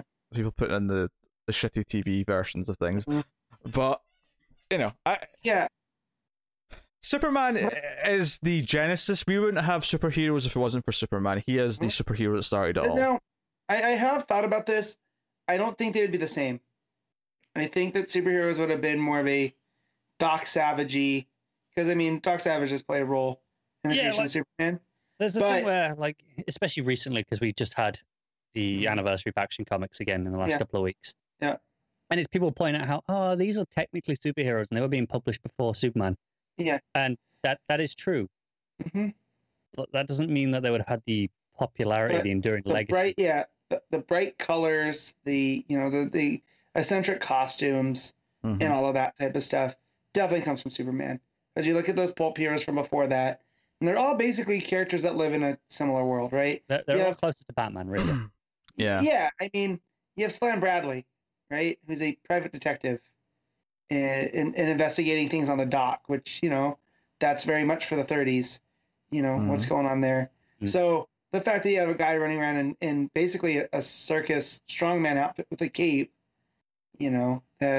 that kind of kicks things off to do things a little bit differently. Because look at the first Green Lantern's costume and how wacky that is. And the Rob Alan Scott's Green Lantern outfit. How dare you? It's disappointing not to see Alan Scott or Jay Garrick on this list. You'll find out where they are in a mix. I'm about to quickly run down 100 through 51, so you'll get a sense of some of these other characters. So thank you, Talking Superman. you did the Lord's work. That Lord might be Rao, the great god of Krypton. But hey. Yes. So no one here is upset that Superman was able to take the spotlight for this. I am a little upset about Dick not, Like I say, I would have accepted Dick in number 2. That's it. So Connor wants Dick in number 2. Do you heard that right, everyone? He wants Dick in number 2. I'm sorry, I'm a 13-year-old perpetually. I can't laugh. That's why I love Guy Gardner. The entire time, Pete was intentionally cracking dick jokes earlier and intentionally making it sound bad, and you got through all of that fine. And this because you just said you wanted dick in your ass. That's why. He said dick in number 2. Is it in number 2? Not my number 2. I'm also, had Dick come in number 2, that would be a whole other thing. So, Dick came in number 2. Yeah, that's what I just said. That's a whole different thing than Batman in number 2. Or Batman is number 2. All right. Let's get this real quick. I need lunch. Yes, I'm also hungry. So I'm just going to quickly. I was originally going to do a reveal thing later, but I think you can't be bothered. No, stop. Why do you always have to try and belittle things that I'm about to say? No, I don't think there'd actually be as much interest from people who don't know DC characters enough. So I'm just going to run it down quickly on the end of this year. So I'm just going to. No time to comment. I'm just going to rhyme through them. So just listen for who you want to listen for here. Number 100 was Mary Marvel. 99 was Ultra Boy. 98 was Joe Mullen. 97 was Jericho. 96 was Bizarro. 95 Adam Strange. 94 Sheriff Thal. 93 Etrigan. 92 Batwoman. 91 Jesse Quick. 90 Elongated Man. 89 Cassie Sandsmark. 88 Perry White. 87 Black Manta. 87 Static. 85 Firestorm. 84 Zod, 83 Natasha Irons, 82 Mon-El, 81 Brainiac 5, 80 Blue Beetle, Ted Kord specifically, 79 Batman Beyond, 78 Roy Harper, 77 Metamorpho, 76 Black Lightning, 75 Huntress, 74 Mira, 73 Bart Allen, 72 Lobo, Lobo beat up Bart Allen, let that sink into, 71 Crypto, 70 Kilowog, 69 Robot Man, 68 Big Barda, 67 Jim Gordon, 66 Steel, 65 Spectre, 64 Captain Cold, 63 Stargirl, 62 Ra's al Ghul, 61 Power Girl, 60, Two-Face, 59, Mr. Terrific, Michael Holt specifically, 58, Beast Boy, 57, The Atom, Ray Palmer, 56, Blue Beetle, Jaime Reyes, much higher than Ted Kord. Interesting.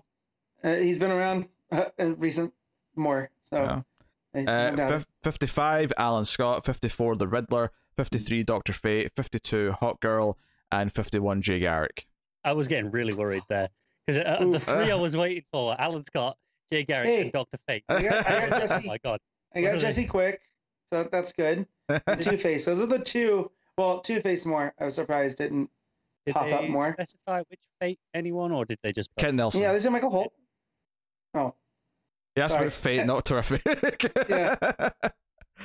Hey Matt, which Dr. Fate do you like? I like Michael Holt. I just heard. For whatever reason, I heard Mr. and not Fate. That's why I thought. Do you know what that sounds like? That sounds like someone who doesn't know anything about DC, who's like try to study quickly. They try to like cram some knowledge so they look smart, and then someone asks them a question and just like, oh, Michael Holt. Yeah.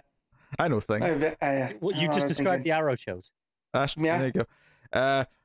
So yeah, there were over 300 characters total with points. So the stats I'm about to give you are just for the top 50. This is not for the whole like submissions. So for the top 50, there were 35 male characters and 15 female. Okay. So there's that breakdown. There is 39 heroes and 11 that would typically be classed as villains.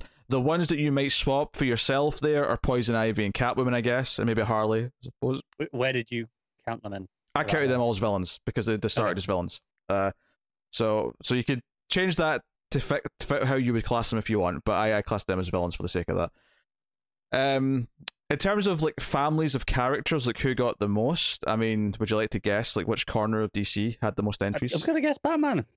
Batman, by a fair margin, had 13 characters connected to him, and himself, of course. Second was Superman with 8. Then Green Lantern had 6. The Flash only had 3, which was just Reverse Flash, Barry, and Wally. Right. Teen Titans, I've put down as 3. Now, technically, that's a bit of a lie because obviously I counted Wally as a Flash character, I counted Dick as a Bat character, so on. That was just the Titans on their own. 2 Shazam characters, 2 New Gods characters, a couple of Wonder Woman characters, and that was basically where I stopped. Wait, who did you count for Titans? Because we had Starfire, Raven, Donna Cyborg. Troy, Cyborg, and Raven. Who? Say them again? Starfire, Cyborg, Raven, and Donna Troy. I don't know. Donna Troy counted as Wonder Woman. Oh, okay. Yeah. Again, you can mix that as what you want. I can see why, but I mean, my instinct would have been to count her as a Titans character. Honestly, once you get past the top 3, it was kind of irrelevant. It was only it was Batman, Superman, and Green Lantern that had but I was just there going, why have you got 3 and not 4? Yeah. And then perhaps more interesting, I think, was I made a point of noting down the first appearances of all 50 and like seeing like which decades had the most kind of like new characters that kind of made it onto the top 50.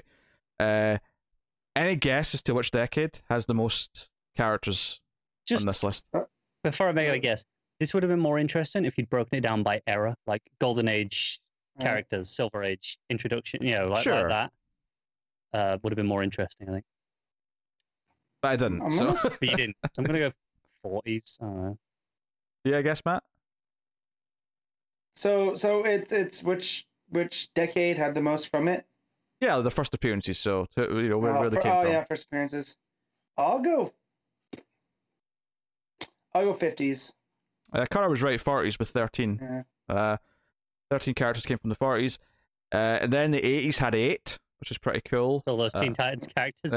60s had 7, 50s had 6. That's the Silver Age kind of split between them, I think. 90s had 5, 30s had 4, and given the 30s, it's just like 1938 to 1939. Basically, you're looking at Batman, Superman, Lois. And Lex. Was it Lex? Hold on, I've actually. Or Alfred. I can tell you what these were. Yeah. No, Jimmy. Jimmy was the 4th one. Jimmy. Okay. Yeah. So you got that. Then 70s was also 4. 2010s is 2, and then 2000s only had 1. That was the lowest, and that was Damien. For the record. The newest character on this list was Jonathan Kent, Superboy. He debuted in July of 2015. Now that might be the cover month rather than the actual release month. It's kind of hard to check that. Maybe not that one, but for a lot of the older comics, it's really hard to check that specifically. Yeah, that one you could have just gone to Comixology. Yeah. Release date. Before that, Jessica Cruz was 2014. Damian Wayne before that, obviously, at 2006. Unless you count the Unnamed Baby from the graphic novel, but I wouldn't. Yeah. I wouldn't. I wouldn't either. Yeah. So you got that. Obviously, the first one, Superman. Surprising no one, but Shocking. interestingly, Lois Lane was the same time, basically, same month. So there's a lot. April of 1940 is like packed. Dick Grayson, Joker, Catwoman, Lex Luthor all come from that same month. Yeah. Kind of insane just how much started at the same time. This is exactly what I guessed the 40s, because I was like, oh, a lot of those. Yeah, there's a lot of, I think, stuff that were maybe surprising for how old some of them are. Obviously, expect Wonder Woman. I knew Green Arrow was a golden age. I don't know if I expected Black Adam to go all the way back to 45. Oh, yeah, because all makes sense. that early Captain Marvel stuff at Fawcett was going, right? Yeah, Black Canary as well was 47 in some form, so that's kind of cool. Then you go into the 50s, you got Martian Manhunter, Barry Allen, Brainiac, Supergirl, Hal Jordan, Wally West, Start your Silver Age stuff. And then just extension from that into the 70s, or sorry, the 60s rather. You got Sinestro, Reverse Flash, Zatanna, Donna Troy, Poison Ivy, Barbara Gordon, Guy Gardner is your 60s debuts out of the list. 70s, you've got Darkseid, Mr. Miracle, so you get New Gods, obviously. Swamp Thing and John Stewart were 70s creations. And then 80s, you got Starfire, Cyborg, Raven, Deathstroke. But then you got Jason Todd, John Constantine, Booster Gold, and Tim Drake. Up to a point, that really was the Teen Titans invasion. Half of the 80s were the Teen Titans characters. And 90s, you got Stephanie Brown, Harley Quinn, which I've counted as the episode of Batman the Animated Series, because that was her first appearance, really.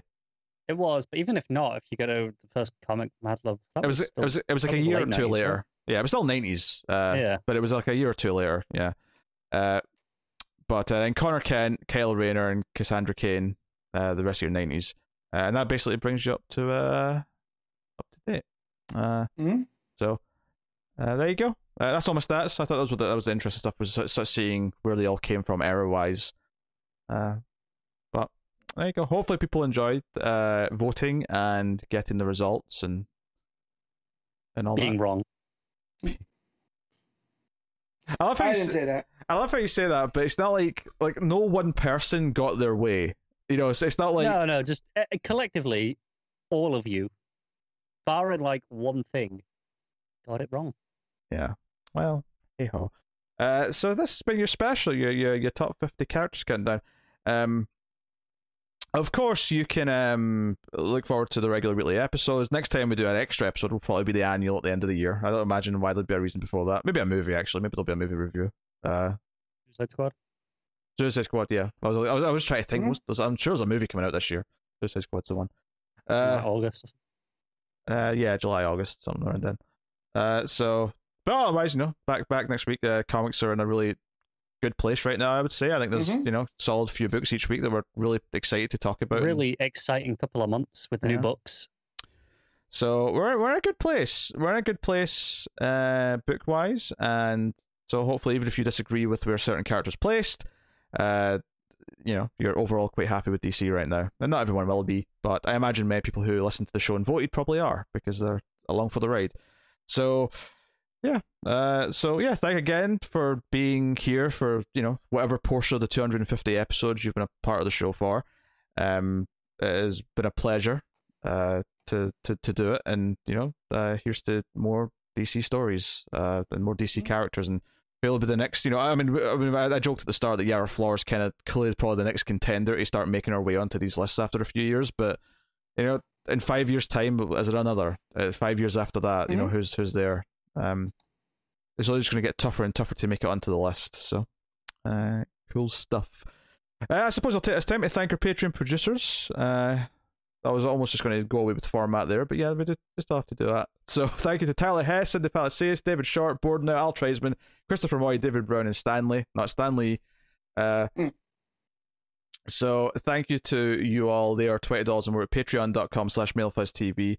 But you can support us, of course, for as little as $1 per month and help keep all the content coming, help keep the podcast coming. You can, at the $5 tier specifically, get early access to the regular weekly show. This one's a bit special. This one's just going out as a premiere on YouTube, but the regular weekly episode you get a day early. So go and have a look and see if you're interested in helping keeping all the content coming. You can also support us for absolutely free by liking, subscribing, commenting on YouTube, rating the podcast on iTunes or wherever you get your podcast from.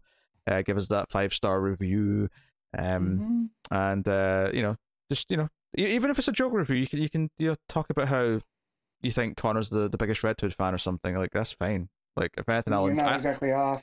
I'll enjoy reading that. So. Yeah. I found Connor's alt account, by the way. I don't know if you guys saw that tweet. He did. I've been rumbled. Yeah. Someone wanted to ask Zdarsky and Rosenberg why they hate Red Hood so much, because they're not writing them correctly. And no, accused them of having never read a Batman comic before. Yeah. Yeah. What was the handle? Ginger for Life? Was that the handle? No, it was something, with a lot of numbers, so it came off from real quick. He had to let them know. Yeah. Well, yeah, that's what it is. Zdarsky's answer was like, "Oh no, they found me out." Because they said you'd never read a comic before. I love Zdarsky's sense of humor. Yep. It's well worth following if you don't. So, yeah. So, and if you did hate the results, just this was a bit of fun more than anything. As much as these two being grumpy about it would lead you to believe otherwise. Wait, this is fun? As it happens, yes. That's because people are crunching numbers. Serious. Yeah. Hey, I love how you two complain about the Comixology top 10, but Connor literally used it as a reference earlier on to talk about sales. He's like, when we did the sales segment, we talked about this. I only used it to reinforce my own point. Exactly. Basically, if something benefits me, I like it in that moment. But now that I don't need it anymore, it's useless, and we should never do it again. Look forward to the next Comixology top 10. I'm just saying we should be surprised because Connor's the worst. So. Well, yes, CR 21 after all. Yeah. Also, Conroe. Conroe. That's whose account that was. It was Conroe's. Conroe-CR21. I wonder who this is. So stupid. Okay, that's us.